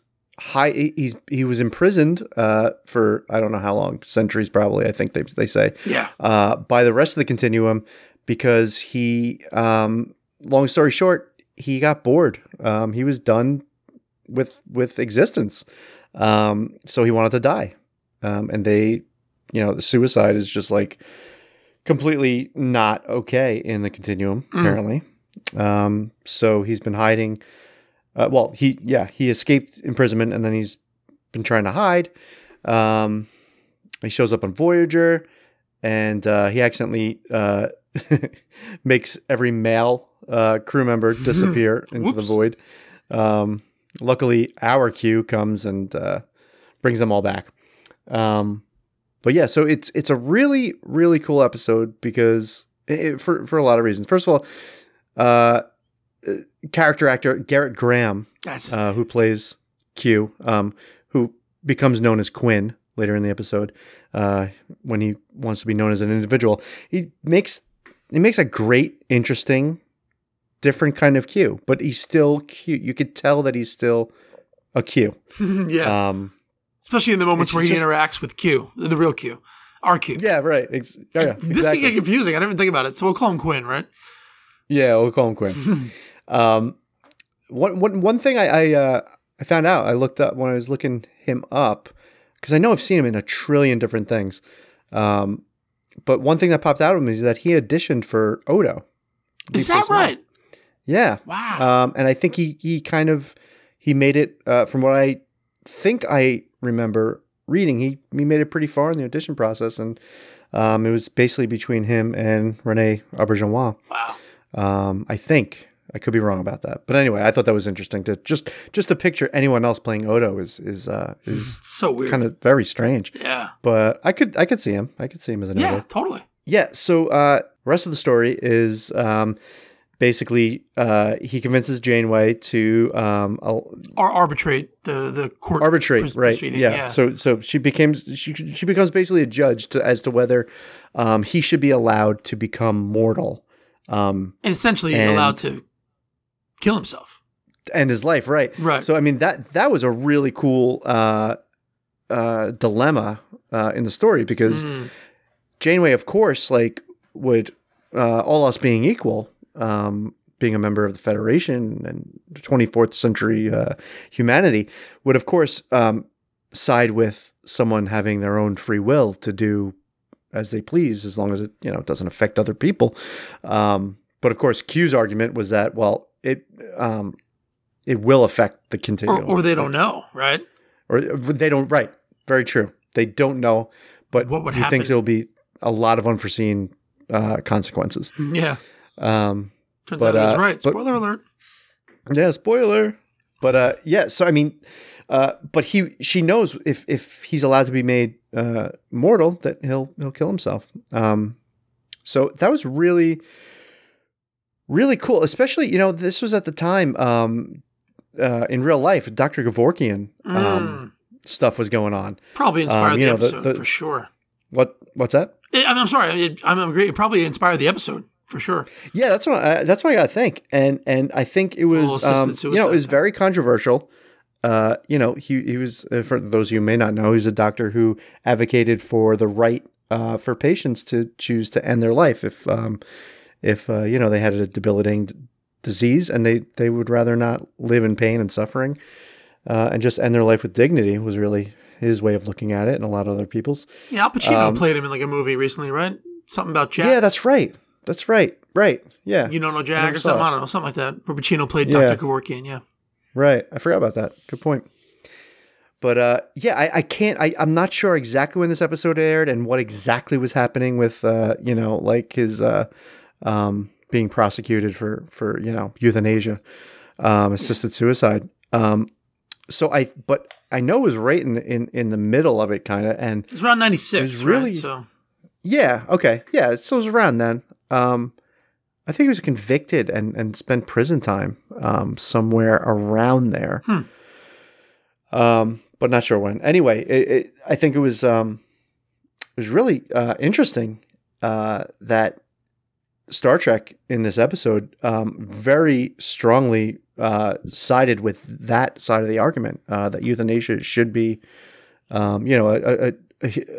a being in their right mind should be able to make their own choices about their life. I mean, or given the end of it. 20th century sensibilities, i.e., the creators making the show, Right. it is sort of forward thinking that they would, sort of get that humanity would be mostly okay with that. Although I feel like Right. Janeway's, I feel like in the back of Janeway's mind, like she did at the end of the episode, spoiler alert, when he was allowed to become mortal, that she always in the back of her head was going to try to convince him to not kill himself, though. If you remember the end of the episode, absolutely. Yeah. she was kind of like, but I urge you, please, there's so much more to see, So I feel like maybe in the back of her head, and this was just a great character thing, even I think Yeah. what we're both saying is correct, but I feel like she does believe you have that right, but she would also like to try to convince him to not do that if she could help it. Exactly. Yeah. Interesting for her. A lot of shades of gray, right? Very much. And which is always makes for the best storytelling and Oh, no doubt. and character arcs. So I really and I should say I've never seen any Voyager Q episodes before. So this is the first of 3 that Q appears in and is about Q. And I was really very pleasantly surprised at like how much I really enjoyed this episode and made me think a lot. I loved watching We it when I was also, a kid. yeah, My 20s. I can imagine watching that in the 90s would have really hit hard, I think. Yeah, it was just pretty cool. I mean, and from a Star Trek standpoint, we got to see things we had never seen before. The Q Continuum, for one, at least their representation of what they think we would be able to process. That's what I was just going to say. Like, that was the other great thing about the episode was, first of all, learning a good bit about the continuum, and then actually seeing it. It was so surreal. It was so cool. Yeah, they were just in the middle of a desert, and Just like some a rundown way station. shack. Yeah. Yeah. I think that's how they describe it. Right? It is. And, Yeah, I'm sorry. Yeah, I'm stealing from the episode, but yeah, it was like a way station. Yeah, and so they basically explain to the humans like, this is just like a way we can represent to you the continuum, or at least a facet of it. Yeah, our puny the- minds the- couldn't the- actually the way that- comprehend the Q Continuum Right. itself. So this is how Right, we have and to. Quinn specifically wanted to show it this facet of the continuum to show how utterly boring it can be. Yeah, or the for clock him, with at no least, is. hands, and the Yeah. No one talks. He's like, there's nothing to talk about anymore. the store's like we're always open eternal or and- something. Yeah, it was just like, no one's talking, right? Every single Yep. word ever in the history of time has been said, or Right. really interesting. Right. They've been Yeah. around for they've been around since before the universe was created, apparently. Did they say that? I think Q said that once, yeah. The Q have always Okay. been and always will be kind of thing. Interesting. Like, because they had in the Big Bang. So, I mean, Yeah, that's true. That's so true. they were around Good before point. that, I guess. Good point. I don't know how that makes sense from a physics standpoint, but we're not going to get into that yeah. this pod. We won't get into it here, but as much as I would love to. You're right, I know. Yeah, so he shows this facade of the continuum, and to kind of illustrate like how pointless his life has become, and that's where like it's almost like the show, the writers almost take for granted that compassionate euthanasia is moral in the cases of like incurable diseases, for example. So what they're trying to figure out, what Janeway's trying to figure out here is, well, is immortality a kind of disease? And that's kind of the crux of Tuvok is representing Quinn in the trial. Right. So yeah, that's kind of the argument he ultimately makes. And it's really, really kind of profound stuff, honestly. Yeah. Some high concept stuff for sure. Really cool. Really cool. Great. Yeah. So I could probably say more about it, but I'll leave it at that. I'll give you a chance later. All right. Spoiler. So my number 6. This is a direct sequel to this episode we're talking about. So The Q and the Gray is my number 6. Yep. So to pick up right where Luke left off, so when this entity is allowed to become mortal, he does decide to kill himself. With Q's help. Q actually helps him. Q is the Dr. Kevorkian, actually, at the end of the episode. He assists the suicide. And in doing so, creates a Q civil war, which is really interesting.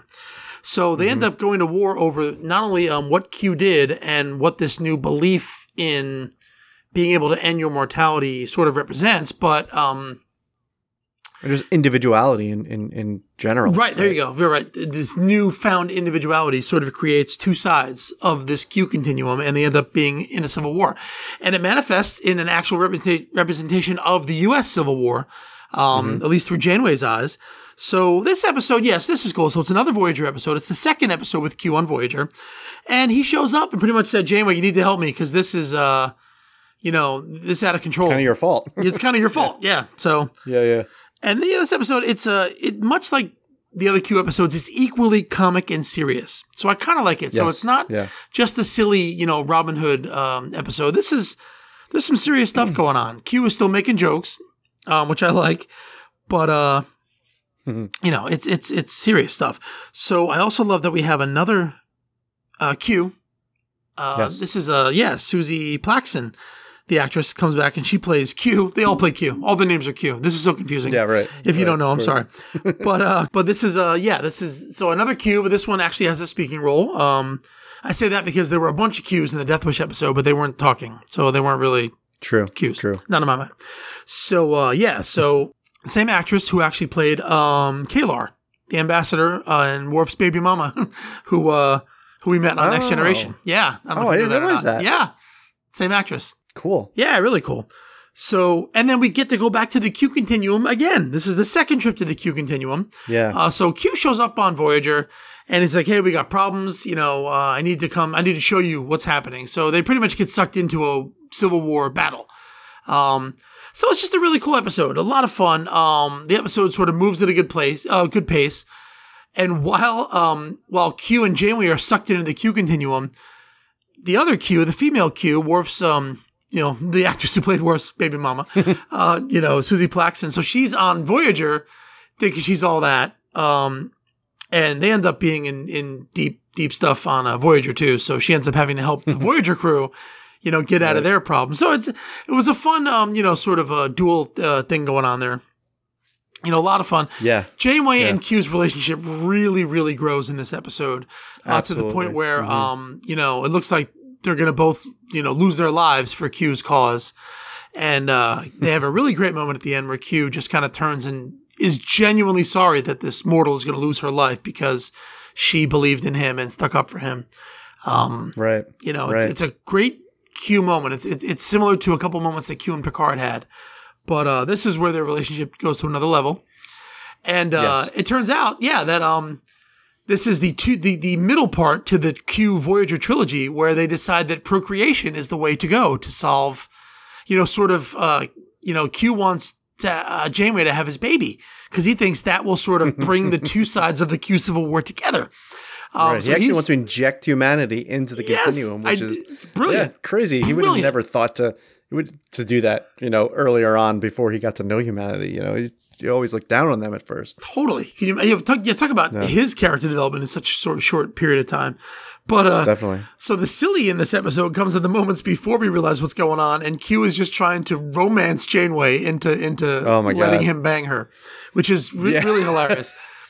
He's in the bed with her. And it's like the heart shaped bed and the rose petals and a Mount Airy Lodge commercials with the heart shaped hot tubs. It's where Superman took Lois Lane in Superman 2, right? Right on Niagara Falls. Niagara Falls place, right? Totally. So that stuff's just hilarious, and she's already at the point that it took Picard 5 episodes to get to, where she's not really scared of him anymore. She's just completely exhausted. And she's like, oh my God, really? No, I'm not going to have sex with you. Which, great reveal at the end too, by the way, that sex really is just them touching fingers, which I think is great. Right, Q and the female Q, right. He decides to have a baby with her instead, and they just touch fingers and right. And I love her. She was the peeping Tom though. She's like, oh, I don't want to see this. And then she turns around and she watches. She's like, all right, you know what? This is too much. I got to check it out. And it's just, but she didn't even know, right. Yeah. Oh, she was ready to see them have sex. She was going to watch them do whatever they did. However they Q procreate, she wanted to see it. No, Q wanted her to watch. He's like, oh, you like to watch. But she did. Like, oh. But then she turned around. Like, she could have turned the other way. But then before she knew how innocuous it was, she turned right around and just peeked. She literally went on her tippy toes to see.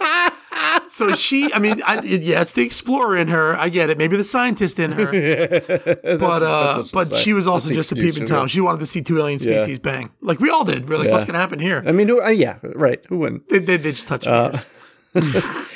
That's it. I love her reaction there.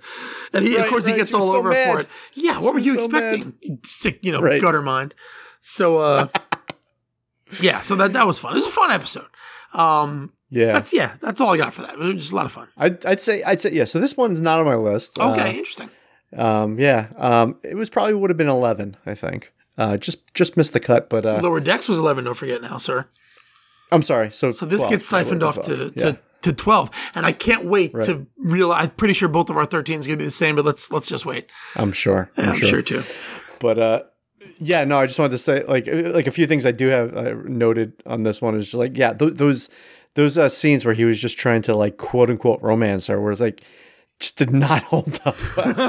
It was so rapey. Like at one point, and not just like him being funny and like even him like appearing in her bed. That obviously that's a gross violation, but it's such a trope though. Like at one point, like comedy. Oh yeah, totally. I mean, you know where it's coming from. Like, right. They didn't make it up here. But at one point, she's trying to leave the room, and he like puts his arm like in front of the door, and like doesn't even let her leave. I'm like, right? He's the Continental from SNL. Yeah, we're just dropping references like crazy now. Yeah. Oh my God, that's so great. That doesn't speak well. I guess it does. I mean, it really speaks to how they write his character, though, right? If we're making all these references, it really speaks to. So they wrote him. They really based him on a lot of like comedic stuff. Like they really did. Totally. The villain stuff is like we've never seen before, but like all the comedic stuff. Like he's clearly based on this and that and the other thing. So it's interesting. To think of it like that. Yeah, that's really funny. But it is a little rapey, you're right. It's a little it's a little Dennis, right? It's a little, because of the implication. Right? He's a little Always Sunny. Like he knows there's nothing she can do about it if he wants to do it. He's not gonna do it. I'm not gonna hurt her, but she doesn't know that. We got a buddy Joe who's gonna absolutely love this tangent. In the pod, by the way. Yeah, I wonder if It's Always Sunny in Philadelphia, by the way, is what we're referring to. Yeah. If anyone didn't catch that or know about that. But I wonder if they got the idea for that whole episode. I wonder. From Q. Who knows? It might be. It's so funny. Just real quick. It has nothing to do with anything. Okay. There's a scene in this episode where where the female Q says, "Oh no, actually it's QQ." It's a reversed over the shoulder shot of he's speaking to Janeway and the camera's on him, and he's saying, "Your first officer, what's his name? Chuckles, right?" And Janeway in this shot, over her shoulder on Q, she nods. Get out of here. She nods. It's like obviously like. I don't think she was supposed to, but he says, what was it? Chuckles, was it? And she nods like earnestly, like, yeah, Chakotay's name is actually Chuckles. Like, that's awesome. You know what? That's such a stupid joke, but I laugh out loud, I think, every time I watch it. I know, right? chuckles. Yeah, Just the way he delivers the line is absolutely perfect. his delivery is so great. On the Yeah, money. totally. So if you're, I also love the one scene between B'Elanna and the female Q. Like I love that, where she's she pretty much don't puts her in her recall. place. So it's engineering and they're refitting the Enterprise based on the okay. female Qs. Sort of Qs, and B'Elanna just kind of. Well, you know what? This rickety barge, as you call it, is the only thing stopping us from blah, blah, blah, blah. And she sort of walks away.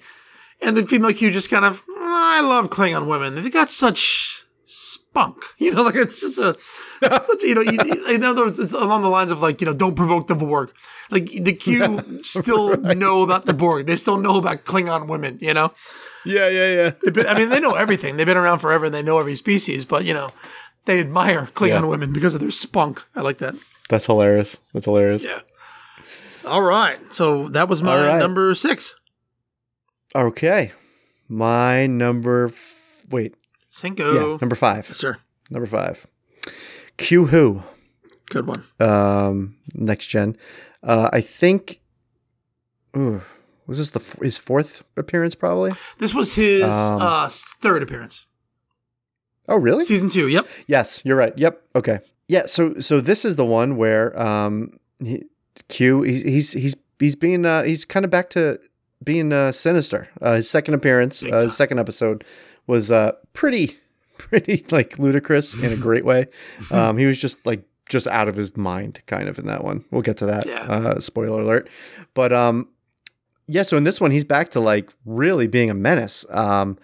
Long story short, he introduces the Enterprise and therefore the entire Federation, even the Alpha Quadrant, I guess, to the Borg. This is where we meet the Borg. Yeah, and I know we discussed this on our last pod, but it's a big deal, huge game changer. Huge. I mean, for Star Trek, just as a whole. Yeah, if you think about the what the Borg, how it plays into the overall lore of the entire Star Trek franchise, over the course of, the 4 series from the 90s, into the movies and beyond, Picard and the show that we have now. So, I mean, obviously, not that anyone listening doesn't know all this about the Borg. But yeah, just a watershed moment, in the entire franchise. Totally. And he basically does it just to be like, yeah, you guys think you know what you're doing out here. Well, here, try these guys on for size, and he flings them out into presumably a Delta Quadrant, or maybe one would think. Yeah, I don't remember. I think they didn't mention like how many thousands of light years it was, but it would have taken them 4.5 years to get back. So it probably wasn't really the Delta Quadrant, but it wasn't. It was like the fringes of like probably unknown space, like for sure between Alpha and Delta. Yeah. So that in and of itself makes it a great episode. We learned so much about the Borg there. There's so much of what is like so unique and defining to the Borg are established in this very first appearance. Yeah, I've forgotten how much they actually had established in this episode. Like, yeah, they got a lot. Yeah, I was really surprised. Almost they wrote the Bible on this species just for this episode, almost. Right, and you know what? That's a good point, because remember we have talked about it a little bit in the past, about how the writers did have a quote unquote big bad in mind, all the way from the beginning of the series. Oh, and incidentally, just credit where credit's due. I feel like we mentioned we didn't know who created the idea of the Borg, and I feel like I read it, and I feel like I couldn't find it in my notes, but I feel like it was Maurice Hurley, for the record, who created the Borg. Just so we mentioned, it might have been, we didn't know. I mean, Ronald D. Moore, Brandon Bright. We didn't know who what writer or what, but I believe it was Maurice Hurley. Just for the record, credit where credit's due. Okay. Hell of a job. Good. Yeah, I mean, so yeah. Well, I won't go on and on about the Borg, because this isn't a Borg episode. Indeed. For us, but yeah, just a lot of like pretty amazing stuff happen here. But so this episode, going back to Q,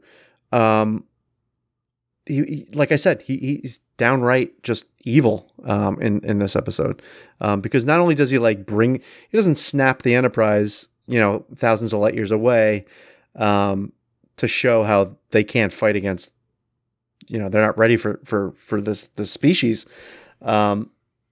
But it has ongoing consequences, as we said. It's it's not like he just snaps them back at the end of an episode and like everything's back to normal. Yeah, no, this isn't the end of a sitcom where everything just resets. No, this is right, this set off a chain of events that killed billions of people. Yeah, trillions maybe. Maybe trillions. Yeah, even had this exact conversation. I suppose the argument is at some point in Q's mind, the Borg would have killed that many people anyway. But this was sooner than we were supposed to have developed. Apparently weaponry and technology, much further along before we encountered the Borg.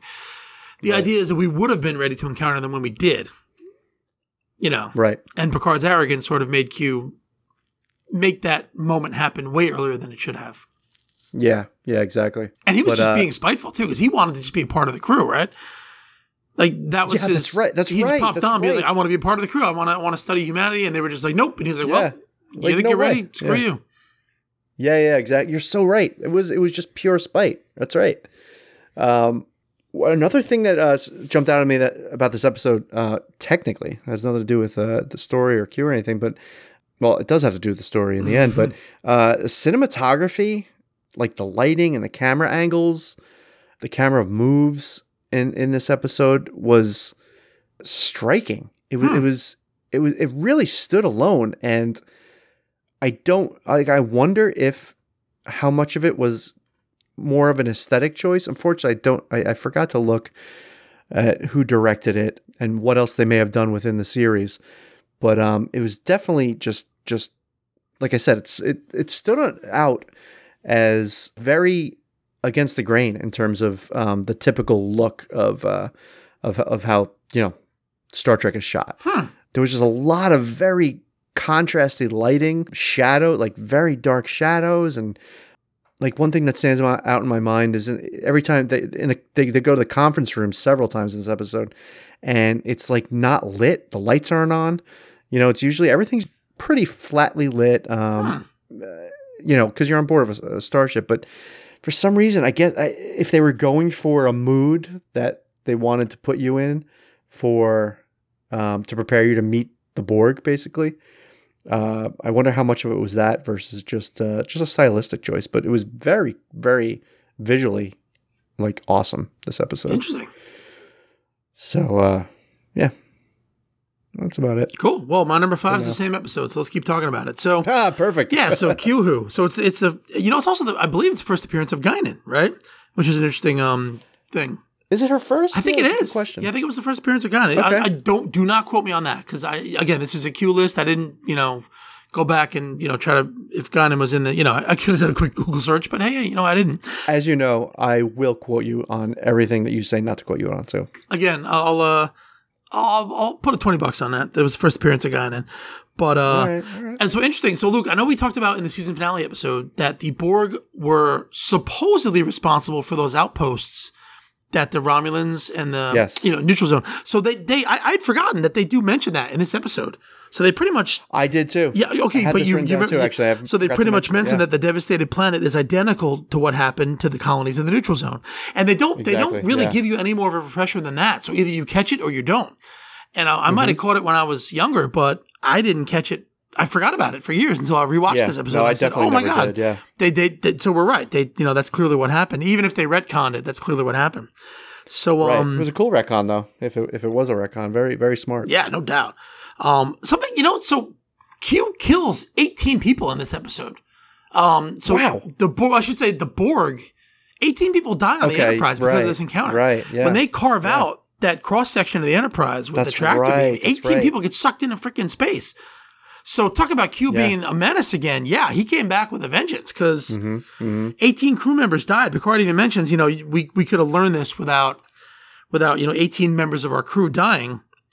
Mm-hmm. And then this is I'm gonna give Phil Ferrand another shout out because he pointed this out in his book how well the line after that came. So they wrote Q a line after Picard said we could have learned this lesson without 18 members of my crew dying. Mm-hmm. And Q pretty much said, look, if this part I'm paraphrasing. He said, and if you can't take a bloody nose, don't come out here. But then the line he wrote was, the line he said was, it's wondrous, with treasures to satiate desires both subtle and gross, but it's not for the timid. And I think that's just a great line. Wow. Wow. Oh, and you know what? This is funny. Look at this. So I'm sorry. So that line was written by Maurice Hurley. So I guess that was the same thing. So I did write that in these notes. Yeah, there you go. But I guess that means he wrote the episode. So he created the Borg. So there you go. Nice. Cool. Yeah. So yeah, just a menacing episode, but great for Q. He comes back hardcore. Before we see him naked and on the Enterprise and making jokes in Deja Q. So yeah, just a tough beat for the Federation this episode, really. For real, and you put it perfectly, a watershed moment and episode for Star Trek, the Star Trek universe in general, for sure. Yeah, definitely. Q who? One other thing I forgot to mention, in a previous episode we were talking about, maybe it was always back to our first episode about we listed movies. I don't know. Anyway, we were talking about when did Guinan, when were her people attacked and basically almost destroyed by the Borg? Because remember we were talking about in Star Trek Generations, right? We remember, we see El-Aurian refugees and El-Aurian, right? Right. On their ship, and we were wondering, are they just like still refugees from like so long ago? Like maybe the Borg attacked them a long time ago, or did it just in this happen? episode? Right, this episode, she said it was 100 years ago. Oh, perfect! My God. Yeah. So, I mean, that basically puts it right at that time frame in that part of the movie, right? I mean, that's the beauty of, and I have another callback to really give props to later on my list, but that's the beauty of like these writers truly accepting this canon that's been established, and just kind of saying, all right, so Guinan mentioned it was 100 years ago, so we can have her on the Enterprise B, Right. Even though that was 80 something years later. So it was something about that, right? But I mean, that doesn't mean that this didn't happen, 13 years prior to the Enterprise B incident, and they were still trying to find a home, and they were still just refugees. I mean, that's so great. So kudos to all to the creators and writers and producers and everything. I mean, they do a great job with this established canon, and they really try not to mess it up. Like they really try to keep it intact, and it's that's what makes it so much fun to watch these shows. It does. Discovery has just as much respect for Kirk's Enterprise as Next Gen did, and I love that. Or any of the shows, or any of the new incarnations. It's great. Yep. Great, man. Let's do it. We're getting down to it. Number 4 for you. Go for it. Number 4, Hide and Q. Okay. I just kind of referred to this one. This was a ridiculous episode. Thank you. And honestly, I rewatched it, and I freaking loved it. I can't believe that. Yeah. I can't believe it. I did not watch this episode because I knew it had no chance of making my list, and it didn't. That's so funny. This was the one I thought we were both gonna have buried. That's so funny. I know. I mean, I'm just as surprised as you because when I first started the episode to rewatch it last week, it was as soon as I started realizing and remembering what happened in this episode, I'm like, this is gonna be a slog to get through, but. It was just I just loved how ludicrous it is. So I mean, Q is just like full on. So this is his second appearance. This is only his second appearance. Second appearance. If you count the pilot as one episode, this is his second appearance. This was episode right. I want to say 12 or 13 of the show. Okay, yeah, probably like right halfway through the season. Yeah. And he just basically he's just fucking with them, like just. He's just full on playful self at this point. He kind of did a 180 from being, the menacing, sinister judge from the first episode. He just whisks all the bridge crew away. At least maybe there's some other just like the bridge people crew. from on the bridge, but there wasn't. But yeah. But he knows What's that Wesley's included enough in the family fun to bring him along too. He was in class. That's right. They must know that he's a credited star. Yes, that's so great. So funny. One of the many things that makes this episode ridiculous. But I remember It was specifically all the crew on the bridge except Picard, because seeing Picard alone on the bridge was just precious. It was just, Precious. he didn't know what to do. Right. Like he couldn't tell anyone what to do. Not because like he's he needs to like be in charge of people, but like he was dumbfounded And helpless. All kidding aside, that's a great torture helpless. for him. Exactly. It was hilarious. It was actually, I loved it. I loved it so much. Terrible. Terrible. So, right. I'm going to fight you this whole conversation, just so we're clear. I love it. But I'm going to let you get, you got to get through it. Though. Convince me. So the episode's called Hide and Q, basically because he just whisks them away to some planet and just like plays a game with them. Yeah. Like that, a terrible game. Right. But just for his entertainment, really. And it launched the Q pun titles, which I'll give it credit for that. Yes, very true. Very true. Almost every other Q episode is almost a every one, exactly right. So then it turns into he again. It's almost I don't remember if it's like a whim, but he decides to offer Riker the chance to become a part of the Continuum. He saw something in Riker during Encounter in Farpoint. And they actually, there is a moment where they knew they were going to do the other episode, because there is a moment where he is impressed by him. Yeah, right. In Encounter on Farpoint, I mean. Yeah. No, I remember that. So they set it up, yeah. So he can't. The Q saw something in him, not just because he was. Q. He was like, he was down on Picard the whole episode of Encounter on Farpoint for not figuring out the mystery of Farpoint.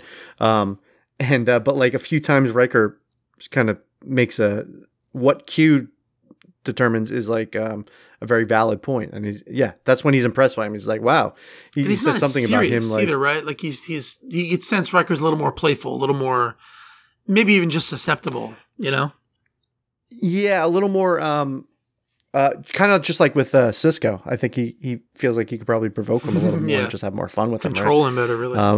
But he definitely thought he was smart. He calls him Redoubtable, which, he ended up calling him that in a couple episodes, Really? The Redoubtable Commander Riker. And like, I don't know what that means, but I guess it means sort of smart, I guess. Yeah. It's actually a joke on the West Wing. Sounds like a compliment. Where Toby says, we'll call him Redoubtable. Nobody knows what it means. I never did. That's awesome. Yeah. God, do you think they got that from this? I think everyone gets everything from everything else. Okay. There you That's go. both an answer and not an answer at all. So that'd be great if they did, wouldn't it? Yeah. So why is this episode not horrible? Keep going, please. No, I never said it wasn't horrible. No, I know you did. You're loved reveling in how horrible it is. That's true. Yeah, totally true. You said that up front. So So I mean, so at the end, Riker, accepts the powers just to see what he can do with them. Well, actually, I don't think he has a choice. I think he just gives them the powers. He does. And he's trying to just like navigate his way through it and not change in the process. And, by the end of the episode, he's like this really smug, like, so silly. Like, he's just a complete asshole. Even for season one, which doesn't make sense for Riker. It's such a betrayal of the character. It really is. It absolutely is. And for that reason, I hate that part of the episode for sure. Yeah. I mean, he would never, but like, he's like, oh, well, if I could just give my friends anything they desire. That was fun. Watching him do that was fun. But this is where it like was just amazing. They're on the bridge and he knows what everyone wants. Well, he's omniscient, right? But just from knowing them anyway, he's like, Wes, you've always hated being a boy and you just want to be a man. And he turns him into like this blonde, so like weird, like Southern California hunk. Right. This muscled like, quarterback. So ludicrous. Yeah. All-American man. Exactly nothing like Wes. There's no way. He could pump all the iron he wants. Insane. Will Wheaton at that age is not getting there.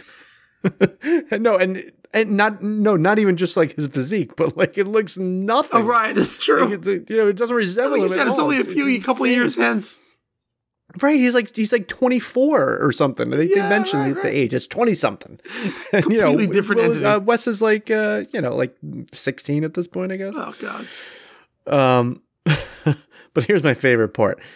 For some reason, the writers decided to give Geordi the most ludicrous reaction lines my God. to everything happening in this scene.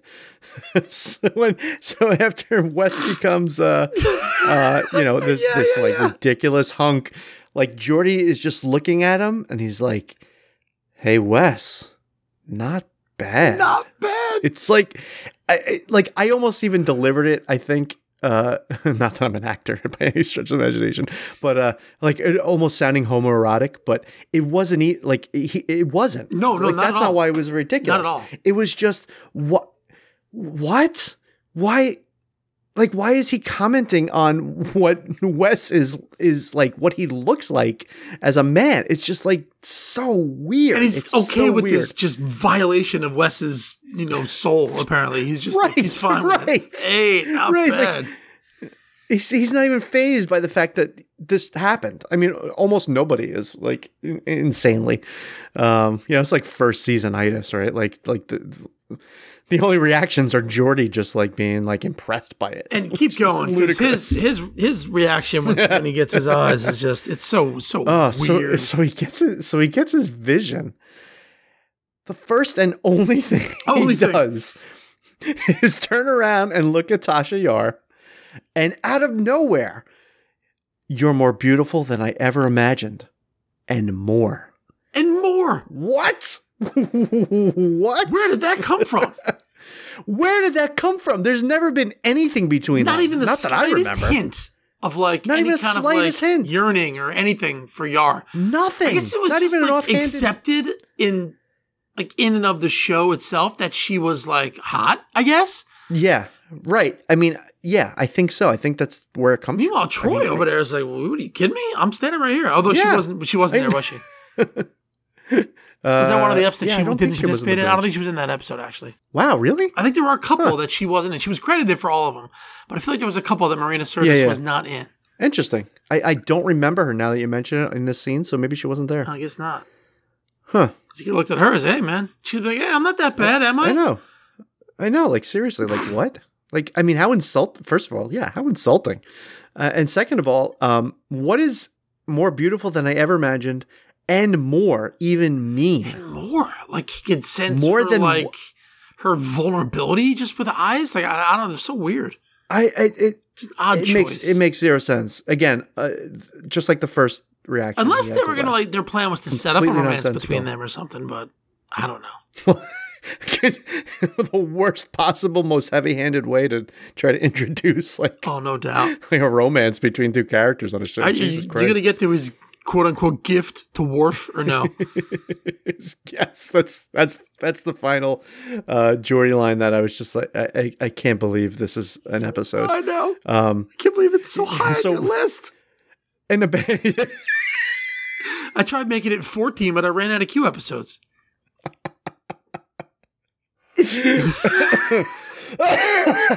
Sorry. So I don't even remember what. So Worf's gift from Riker is a mate. I guess Klingon they don't even companion. A companion. Like what? Like it just goes to show like how little they knew what they were ever going to do with the character of Worf. Oh, yeah. Besides him absolutely hating Q's guts in every episode and doing the most insane thing. Yeah, he's just a barely contained savage, I guess, otherwise. Right. So Riker's gift to him is a mate for some reason. How would that even work Klingon, logistically on the ship? What? Like, just him all of a sudden having a female mate. Like, just this woman that popped into existence. How would that work on the ship? How would any of this work? How would Wes not being himself literally anymore? What the? Does he get to take the Starfleet test now, or the exams, or what? Like, how does that work? Does he get his license? I guess he already passed them? He could vote and drink, I guess, which is good. Yeah. That is good. So anyway, so the female Klingon mate for Worf is just this savage, like like unspeaking character, just like this beast, and they just growl at each other, and she tries to make a Klingon like move on him, sexual like pass on him, and he falls for it at first. He, like punches her. I think he backhands her, right? Well, but that was like And that was part of the ritual, though. That was him trying to bang her. Exactly right. Oh yeah, The whole point was like, yeah, this is right. This is Klingon like sexual ritual, like you said, right. foreplay. But just after, like, Geordi looks at him, Worf, is this your idea of sex? He was out of his mind, like not even a character on the show anymore. I know. Like at this point, after these lines that they gave And him, he's the only one apparently who has any kind of comments about any of this. Yeah, I mean, we know Picard's the most insane. Biding his time. We know Picard knows what's going to happen, but like Picard's just smirking the whole time. Oh, yeah. He knows exactly that, Riker is going to realize the errors of his ways and how he can't just bribe people into accepting him as being a dick now, I guess was the moral of the story. I don't even know. But insane. Yeah, it was just Geordi.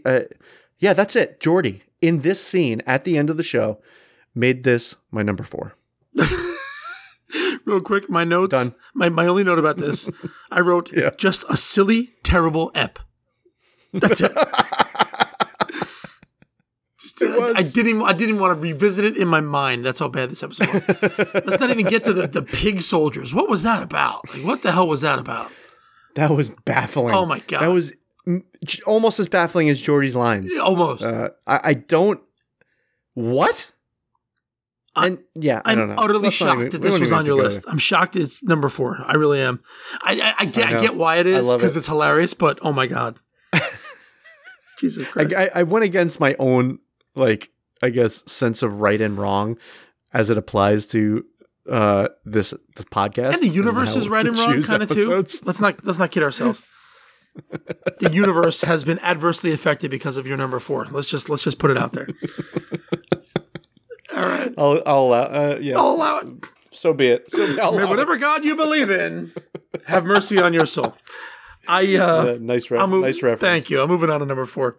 So my number 4, right. You had it on your list before, Deja Q. Okay, this episode's a lot of fun.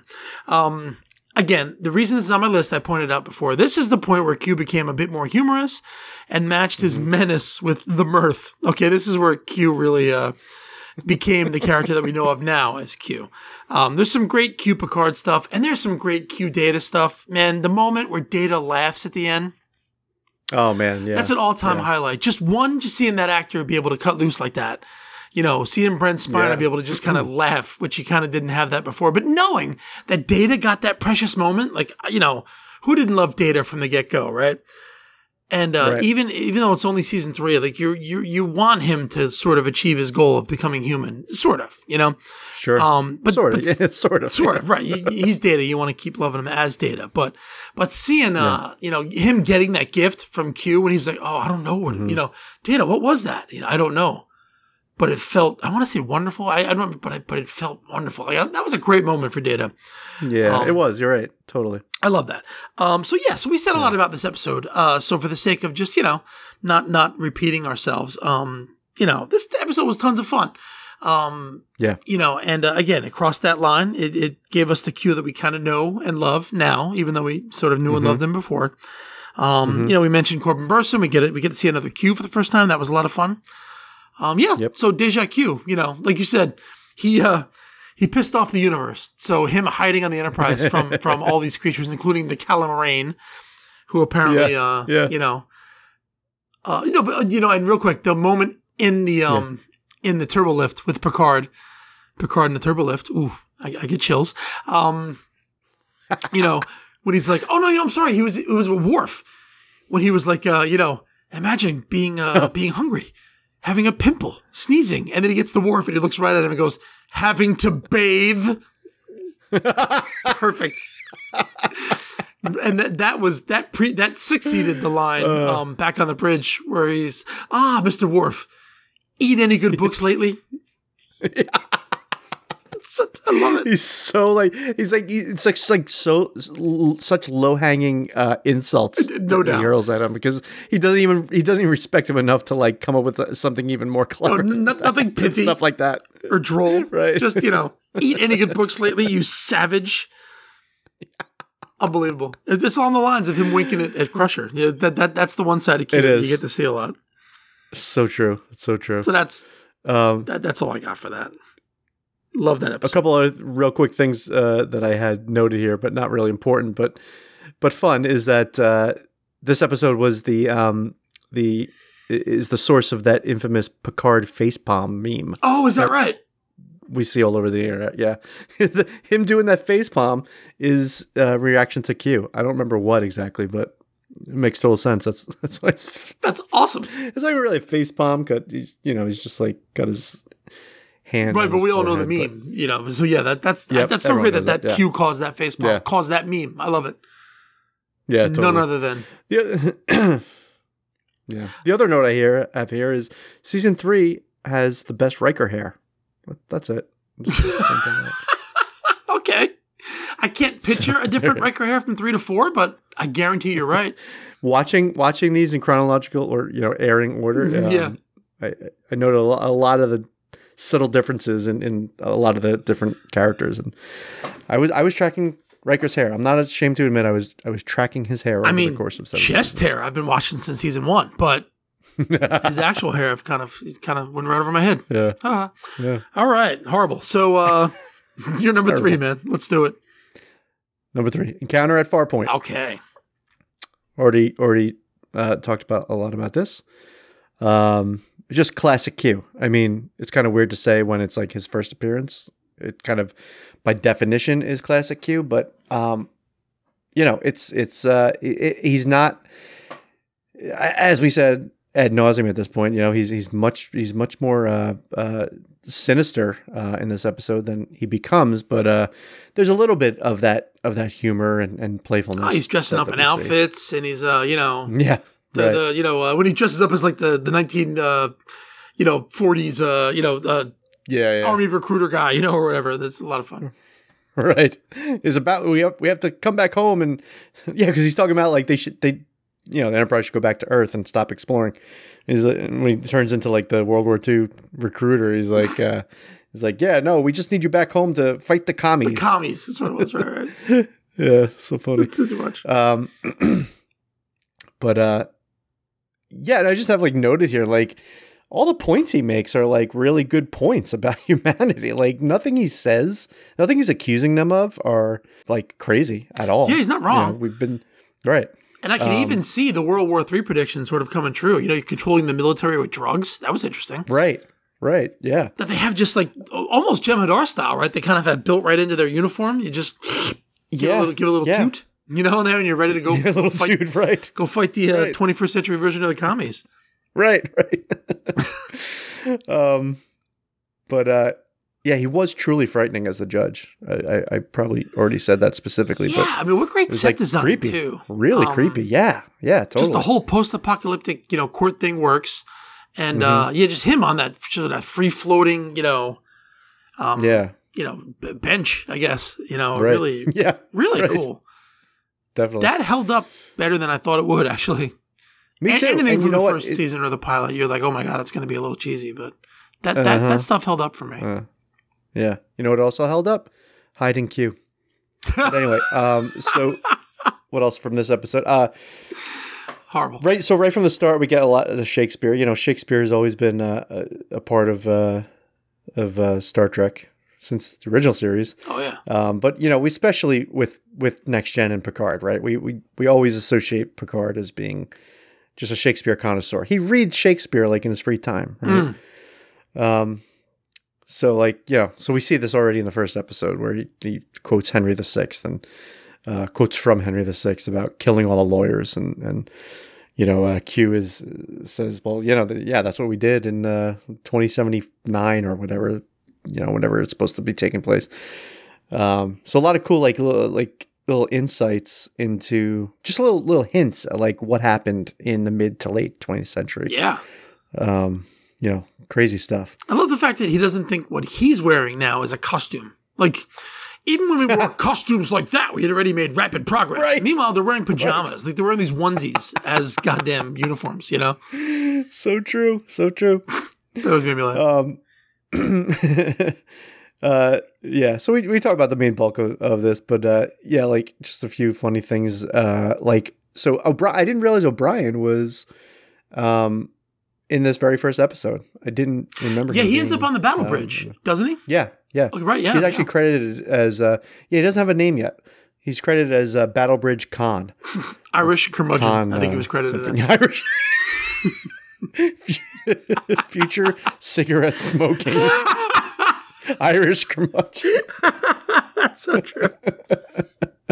Season 8 TNG tweets. Love it. But so yeah, we see Worf's hatred and disgust and just insanity when it comes to Q right off the bat in this episode. This was the infamous. after Q. Are you going to blow a hole in the view screen, Mr. Yes, Worf? right. Love it. Right. Yeah, we already touched on that in the previous episode, but that was so great. He just draws the blaster at the view screen as soon as he sees Q.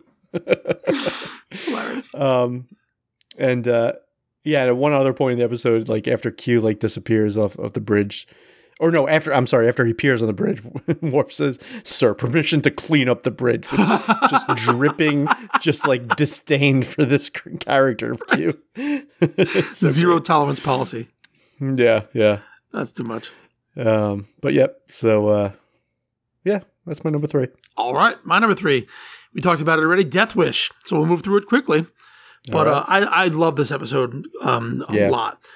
We didn't talk about Riker's cameo, which was really cool. Riker pops in a Voyager to help Q make his case.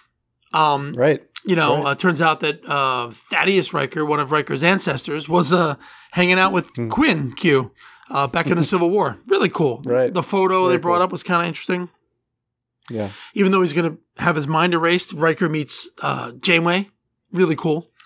I know that is cool, and gets to see like, oh wow, this is where you guys are. Like you guys disappeared, right? And you know what? It's also Riker's 3rd series on his way to being in 6 different shows, 6 different Star Trek shows.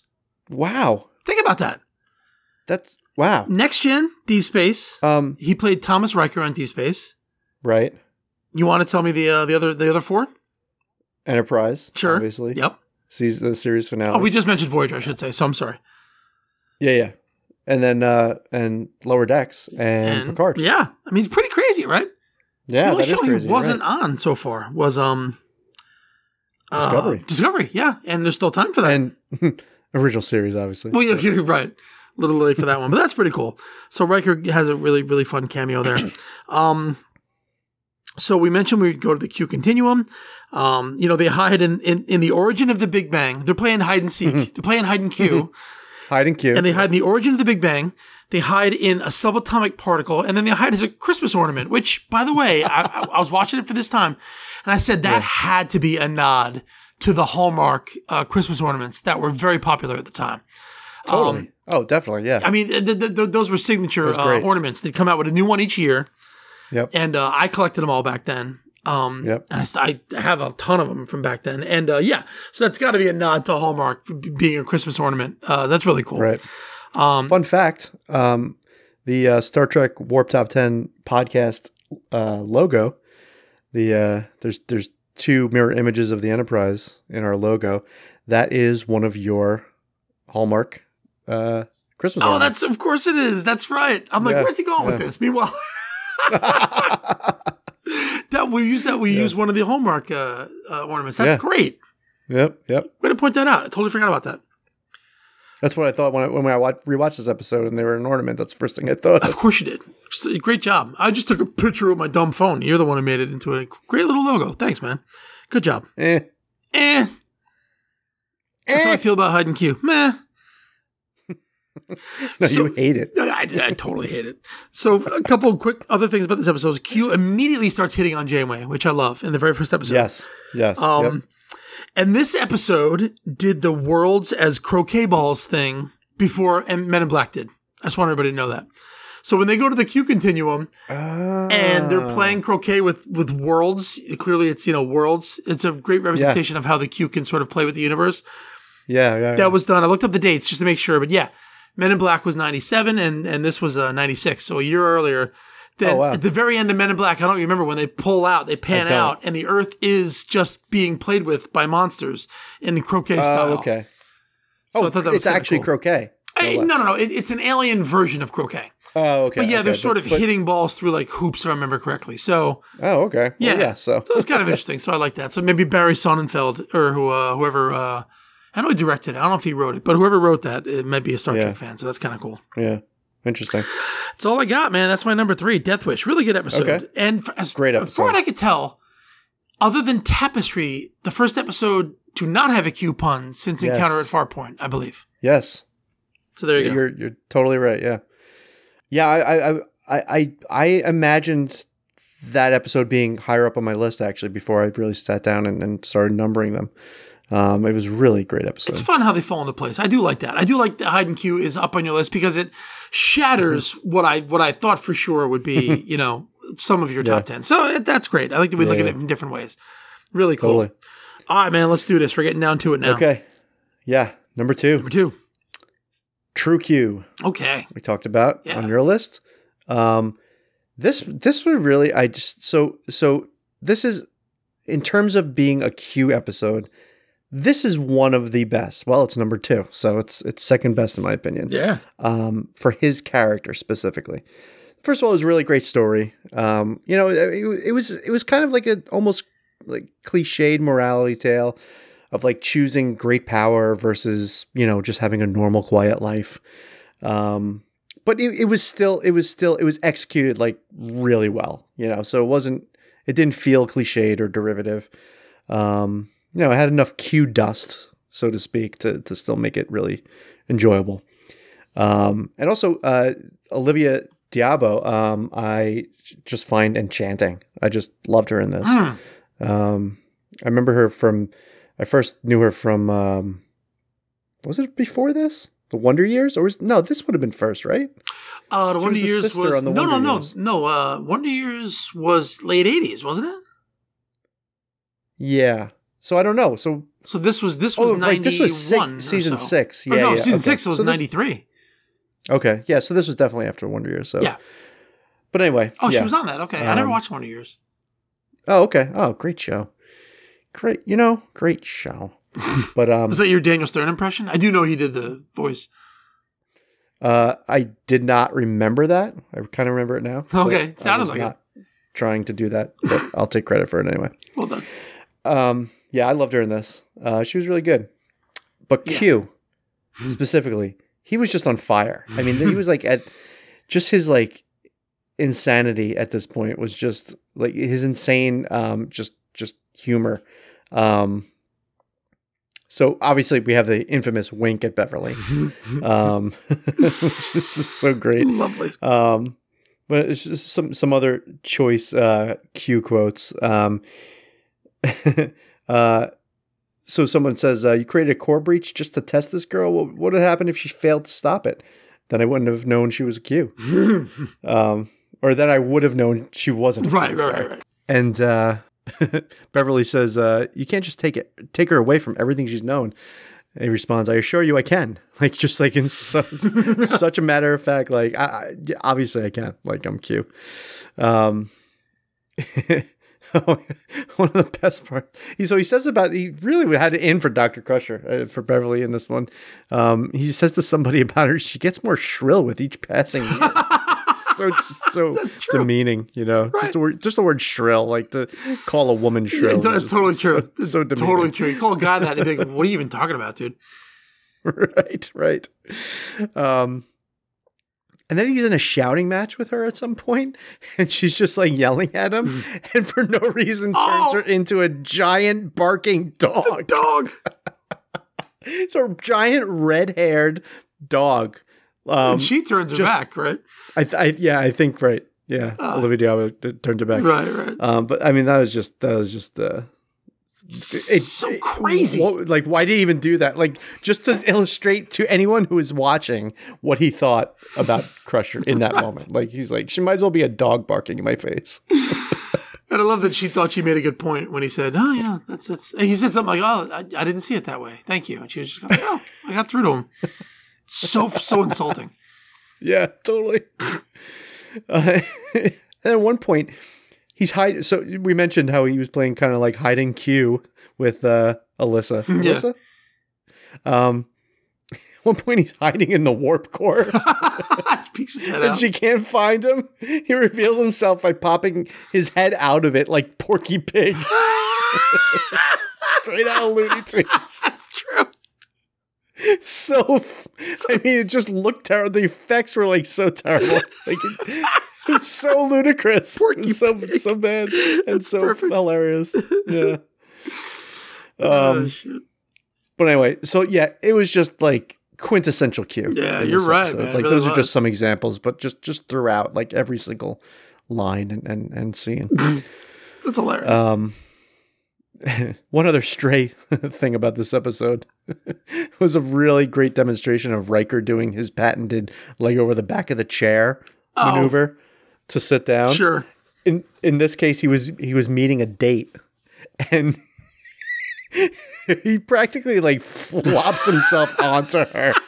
Like if he just made one like microscopic wrong move in one other direction, he would have just like belly flopped on her and crashed the whole table. I couldn't stop laughing. It was so awkward. Fucking weird.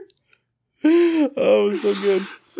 Riker. But that's just a random part. But that's all I got. Oh, that's great. All right, so you could probably figure out what my 1 and 2 are if you've been paying attention. No, I haven't. You haven't? Well, then you would know that my number 2, our number 1s are the same, clearly. But my number 2 is Tapestry. So All right. I do love this episode. The Christmas Carol that you mentioned before is really, really interesting. I one of the reasons why I like this episode is because I kind of like the originality of the episode. They clearly did, take this trip down, memory lane, like Christmas Carol style. But I guess I just like the idea of using Q's powers for such great character development in Picard. You know what I mean? So, again, they could have used like a sci-fi device to have this same character development, but the fact that it's Q, so you're developing both characters equally. I kind of like that. You're seeing that Q is come to the point where he does genuinely want to help Picard. And as it turns out, humanity. Yeah, that's a good point. That's a really good point. But I mean, the fact that he uses his powers to do something no one else could do is really show Picard how wrong he is. But to help him, I think that's great. And it also is the best. Totally. The best. This is where the John Luck Pickard comes from. We mentioned in the beginning of the pod. It's so stupid. Like you said, he's got the flowers. It's like an old style telegram. Even in the early 24th century. But is there a John Luck Pickard here? Even though, you know how to pronounce it. It's just so silly, so stupid. So but really what makes this episode great, in my opinion, is it's one of the best callbacks, deep cut callbacks in Star Trek history. To me, the idea that we're finally getting to see the fight he had with the Nausicaans that he described to Wesley in season 2, it was just a story. Right? It was just an offhand story he told Wesley about how his heart, he was going to get his heart revamped or whatever in season 2. But the real callback is he mentioned to Wesley, the oddest thing, when I looked down and saw the blade, I actually laughed out loud. Oh, wow. He said that to Wesley. He said that to Wesley. So without bringing that up, he didn't retell the story to Q, but they just threw it in there as when he looked down, he just laughed. And that was such a great callback to 4 years earlier. One of the things these writers do so well. They so good. take what's out there and they just use it. Great performance by Patrick Stewart and John Delancey in this episode, above and beyond. Sure. Patrick Stewart, look, it goes without saying that he's a great actor. But John Delancey is as well, and not just what he did with Q over the course of all these episodes we're talking about, but he's been going toe to toe with Patrick Stewart, Sir Patrick Stewart, for all these episodes, and it's really a testament to the chemistry they have. And John Delancey's such a good actor. He can go back and forth. We didn't mention this either. He can go back and forth between the menace and the silly, like that. Oh yeah. Yep. And that you can't. It's not easy to do that. So this episode was really a unconventional way to tell a story from a Star Trek point of view. Great character development. Again, it's just sort of thrown in there, right? Like the True Q episode is in the same season, the one we just talked about with Amanda Rogers. Like that was the Q episode. Right. This wasn't the Sideshow Bob episode. This was something different. This was a bonus that we got. So true. And it was just so well executed, beautifully shot. I love the way it was shot. I love the white room. I love everything about it. The way the pace it moved back and forth through time really well, and it was just so well done. So this was a true gem. Love it. Great episode. Awesome. Yeah, I mean, interesting how, like I mentioned, I thought this would have been higher up on my list. You know, as I was talking through it, I was thinking maybe that was the case and it should be lower. But ended up at 7, and it's your number 2. Well, you made me rethink it. Like, it was a great point. It was such a great point you were making when you were talking about it. I was like, wow, that's true. Because a lot of my reason for putting it at 2 was its originality. Yeah. And of course, it's a Christmas Carol type tale. So if that was my only reason, I mean, it wasn't my only reason, but knowing that, just so you know, I probably would have put it a little lower on my list because you made such great points. Well, but it landed at 2. I don't know. So what do I know? Number 1. Gotta be. All good things. Gotta be. I mean, I almost made it Q-less, but no, I'm kidding. Well, he did have a bare knuckle boxing match with Cisco in that one, so we've never seen that before. Yeah, that's true. That could bring it to number 1 alone. I forgot about that part. Totally. No, All Good Things. The series finale, of course, of Next Generation. And it could have been the culmination of a Q, too. Like, if we had never seen him again, and again, I'm not going to step on your time to talk, but if we had never seen Q again, this would have been a really fitting finale for him. Oh, it would have been perfect. Yeah. It was perfect. It was. It was a perfect, man. So, I mean, this episode in general, like aside from Q, but just what a perfect, just not just episode of Star Trek, but episode of television. No doubt. No doubt. And what a perfect, I mean, it's quintessential, to use that word again, I think I already used, but I'll use it again. Quintessential Star Trek story. I mean, everything about it. The scientific mystery, like it was very scientific. So there was plenty of science in here that I loved. Sure. Especially the difference between the causality in between past and present and future. And yeah. Effect precedes cause kind of stuff. Yeah, you're right. Tachyons. And yeah, just the concept of anti-time and so cool, really cool science stuff. The plot, I mean, just Picard shifting between 3 different specific timelines, or rather time frames in his life, was just genius, and especially how related to the plot. The Q sending him like that to solve them, because that's the only way he could have solved the mystery. Like it's it's so well done. Right. And yet the mystery was started because he was doing this. Right? Like he actually, I mean, truly paradoxical. Yeah, right, exactly. It's just genius writing. Genius writing. I can't like say enough. I'm literally like this episode. Up and down in my seat, like wanting to talk about it. So like, we're going to talk about it together because it's both of our number 1. So let's just have a discussion. So, I mean, so please. like I mean, just these writers, they pulled out all stops for this last episode. Like they outdid themselves on a show that outdid itself. It was one of the best finales of all time. And of course it had to have Q. Of course. What a magnificent bookend to what they started. That's exactly right. In Encounter at Farpoint. You could not have had a more perfect ending to a show or a character than what we got in this episode. It was so much fun. I mean, just returning to that courtroom setting and the joy of him just giving him the 10 questions that call for a yes or no answer. Right. I'll help you a little bit. I'll give you 10. I mean, that's so much fun. Like, who doesn't want to play with that? Yeah.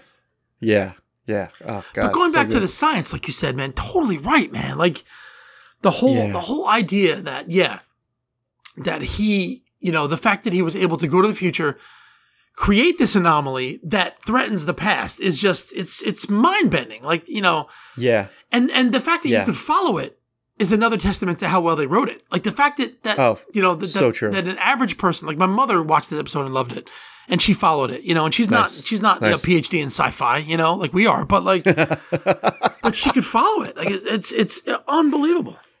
Yeah, and you know what really helped too with that was the editing of the episode. Yes. The transitions. I made a note of that because it really jumped out at me. The transitions between the 3 different time frames were all like genius, and they weren't like flashy for the most part. They were very subtle, but it was a device that they used to build momentum towards the end. If you remember, that's exactly totally right. True, I was just going to say that it just got so Picard himself, both the character and the editing of the episode, like just got.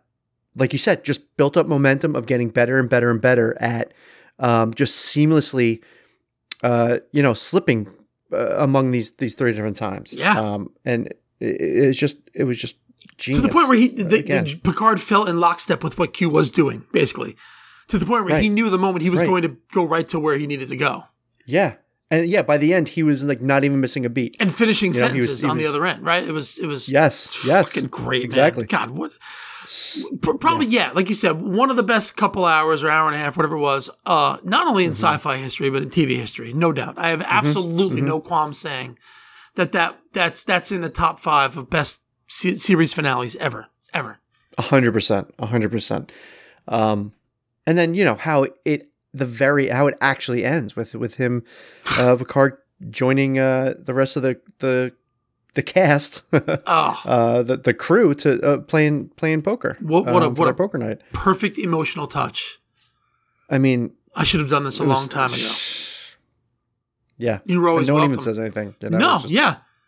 Just Troy. Just Troy saying. Oh, that's right. You're right. But yes, let it breathe there for a second. He and Picard. Patrick Stewart looks around the table before he says his line, and then just his last line as the camera pulls up and out of the hull, when he says, sky's the limit. And the sky's the limit. Right. It's just it's unbelievable. I mean, steal your thunder. No. Yeah. It's your thunder, really. I decided to get a little rapey with your turn to talk, actually, is what I decided to do. So No, like you said, we'll both talk about it. It's our number one, yeah. And just to go back real quick before you, so the ending, not the ending is truly great, but the Q ending is, he brings back a little menace, doesn't he? He brings back a little, beautiful. You don't get it, but you still don't get it, Picard. The trial never ended, the trial never ends, right. We'll see you never ends. Because he's alluded to in other episodes once or twice that, you're still on trial. Like, don't forget, you're still on probation or you're still on trial or something. Yeah, right. So you're right. So in the beginning, he did make that promise. The trial never ended. Beginning. In the right. In the beginning of this episode and in the beginning of the first. Right. Totally true. Yeah. Totally true. But it was, you kind of forget about that.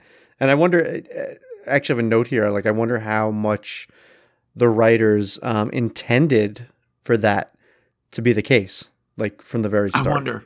What's great is they gave the character a great, like they gave him that, that send off, like with him slowly sort of retreating on his bench into the the darkness, into the smoke, Right. Like this character was only in 8 episodes, right? And yet, he was given, he had enough weight, enough fan love, enough writer love that they gave him that kind of awesome send off, Yep. O'Brien, for example, was in 30 episodes, and he got a quick moment with Picard in the transporter room. That was kind of it, yeah, right. That was. But they gave him this bold, "We'll see you out there," as he's retreating.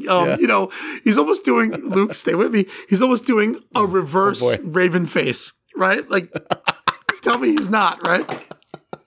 And I'm sorry, that's a reference to something completely that it's an inside thing, but. Am I wrong? Like, your entrance as Ravenface is the opposite of the Q's exit as Ravenface, right? That's 100% right. I'm dropping that for just 8 people out there, but you know what? Enjoy it, guys. So, anyway. Oh, all right. We just lost 80 of our listeners. We only have 81. Man. Yeah, I know. That's what I'm saying, dude. Jesus Christ. What else? Yeah, what else? I mean, as far as Q in that episode, like, yeah. So, I mean, he's the moment where he admits that he's the one causing the time shifts. Right. I'll tell you if you promise not to tell anyone else. And he gets right up on his ear. Yes. Yeah. Yeah. Right. Why? Oh, I'm sorry. That's not a yes or no question. You know, like then he goes right back to being a menace, but not a menace, but like a fool guy. I love that moment where he admits Picard kind of knows already, but so Q's causing the time shifts. Right. He's not causing the anomaly.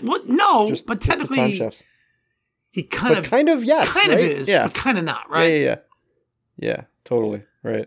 But he's clearly giving Picard and humanity a way out.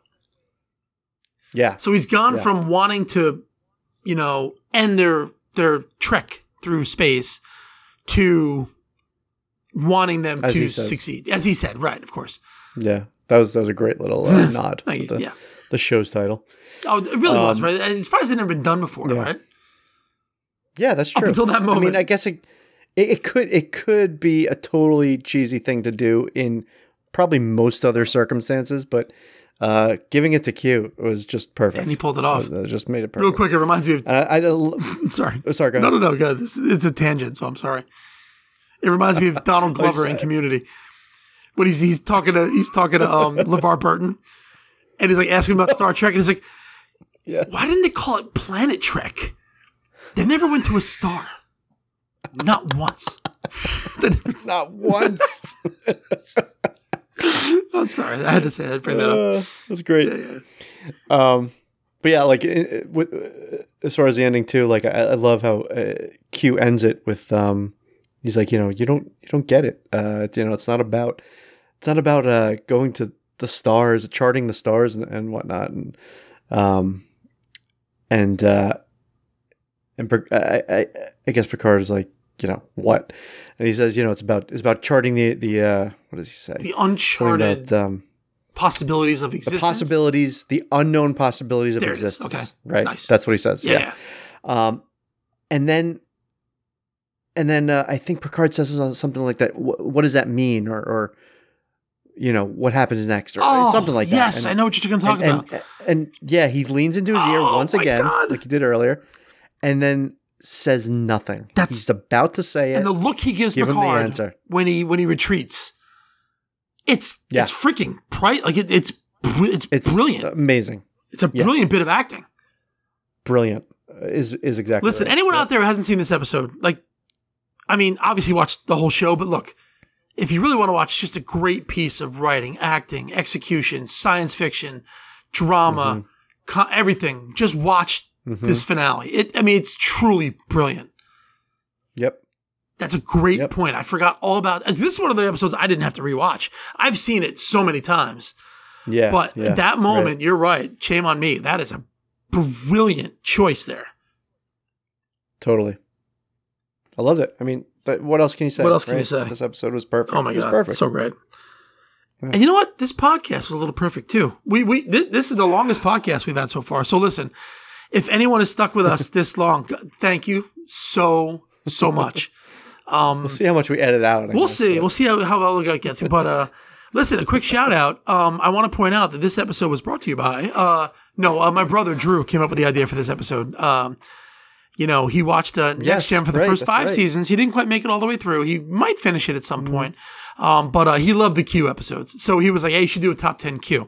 So thank you, Drew. Perfect. For recommending that top 10. I hope you return to the world of Star Trek at some point. If you don't, I still love you, buddy.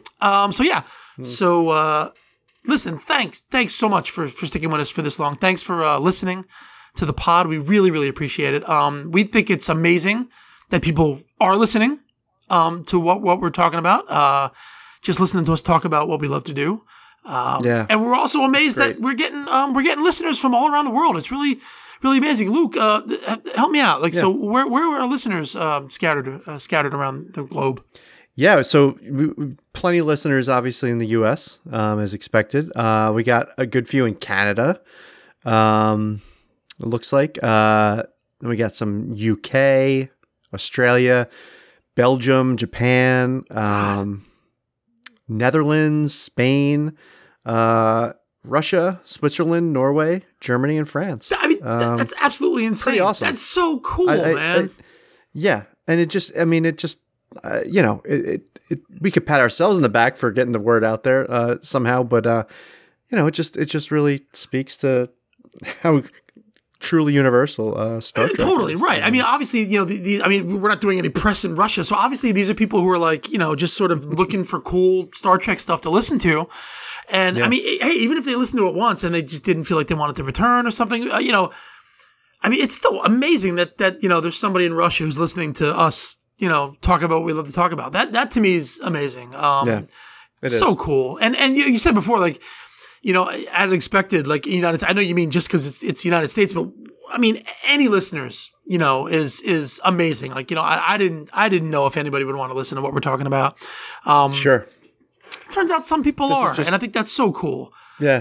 And we're so grateful. We said in the, like we said in the our intro episodes, like, you know, this is what we do half the time anyway. Right. We'll spend 3 hours talking about Star Trek. So we just, you know, we came up with just a little bit of a framing device for, you know, how to decide what exactly to talk about. So it wasn't just like insanely random babble. Right. Thank God we reeled ourselves in. It's mostly random babble, I guess. If our tangents are any indication of how far off the rails we would go in every conversation, then yeah. Thank God we have this framework to keep us grounded. Right. And listen, again, so as we always, feel free to hit us up, man, on Twitter, Instagram. We are at STWARP10. You know, just reach out, anything, you know, hey, you know, you forgot this. Hey, you know, love the pod, hate the pod, whatever you want to say, man. You know, reach out and listen and thank you. Thank anyone who's listening, whether you're from Spain, Netherlands, Japan, Russia, Belgium, United States, UK, Canada, wherever you're from, man. Thank you so much. It's so cool that you're even listening. We really appreciate it. And we want to keep on keeping on. For sure. Anything else there, Luke? Nope. All right, guys. Thanks so much. We'll see you again. We will.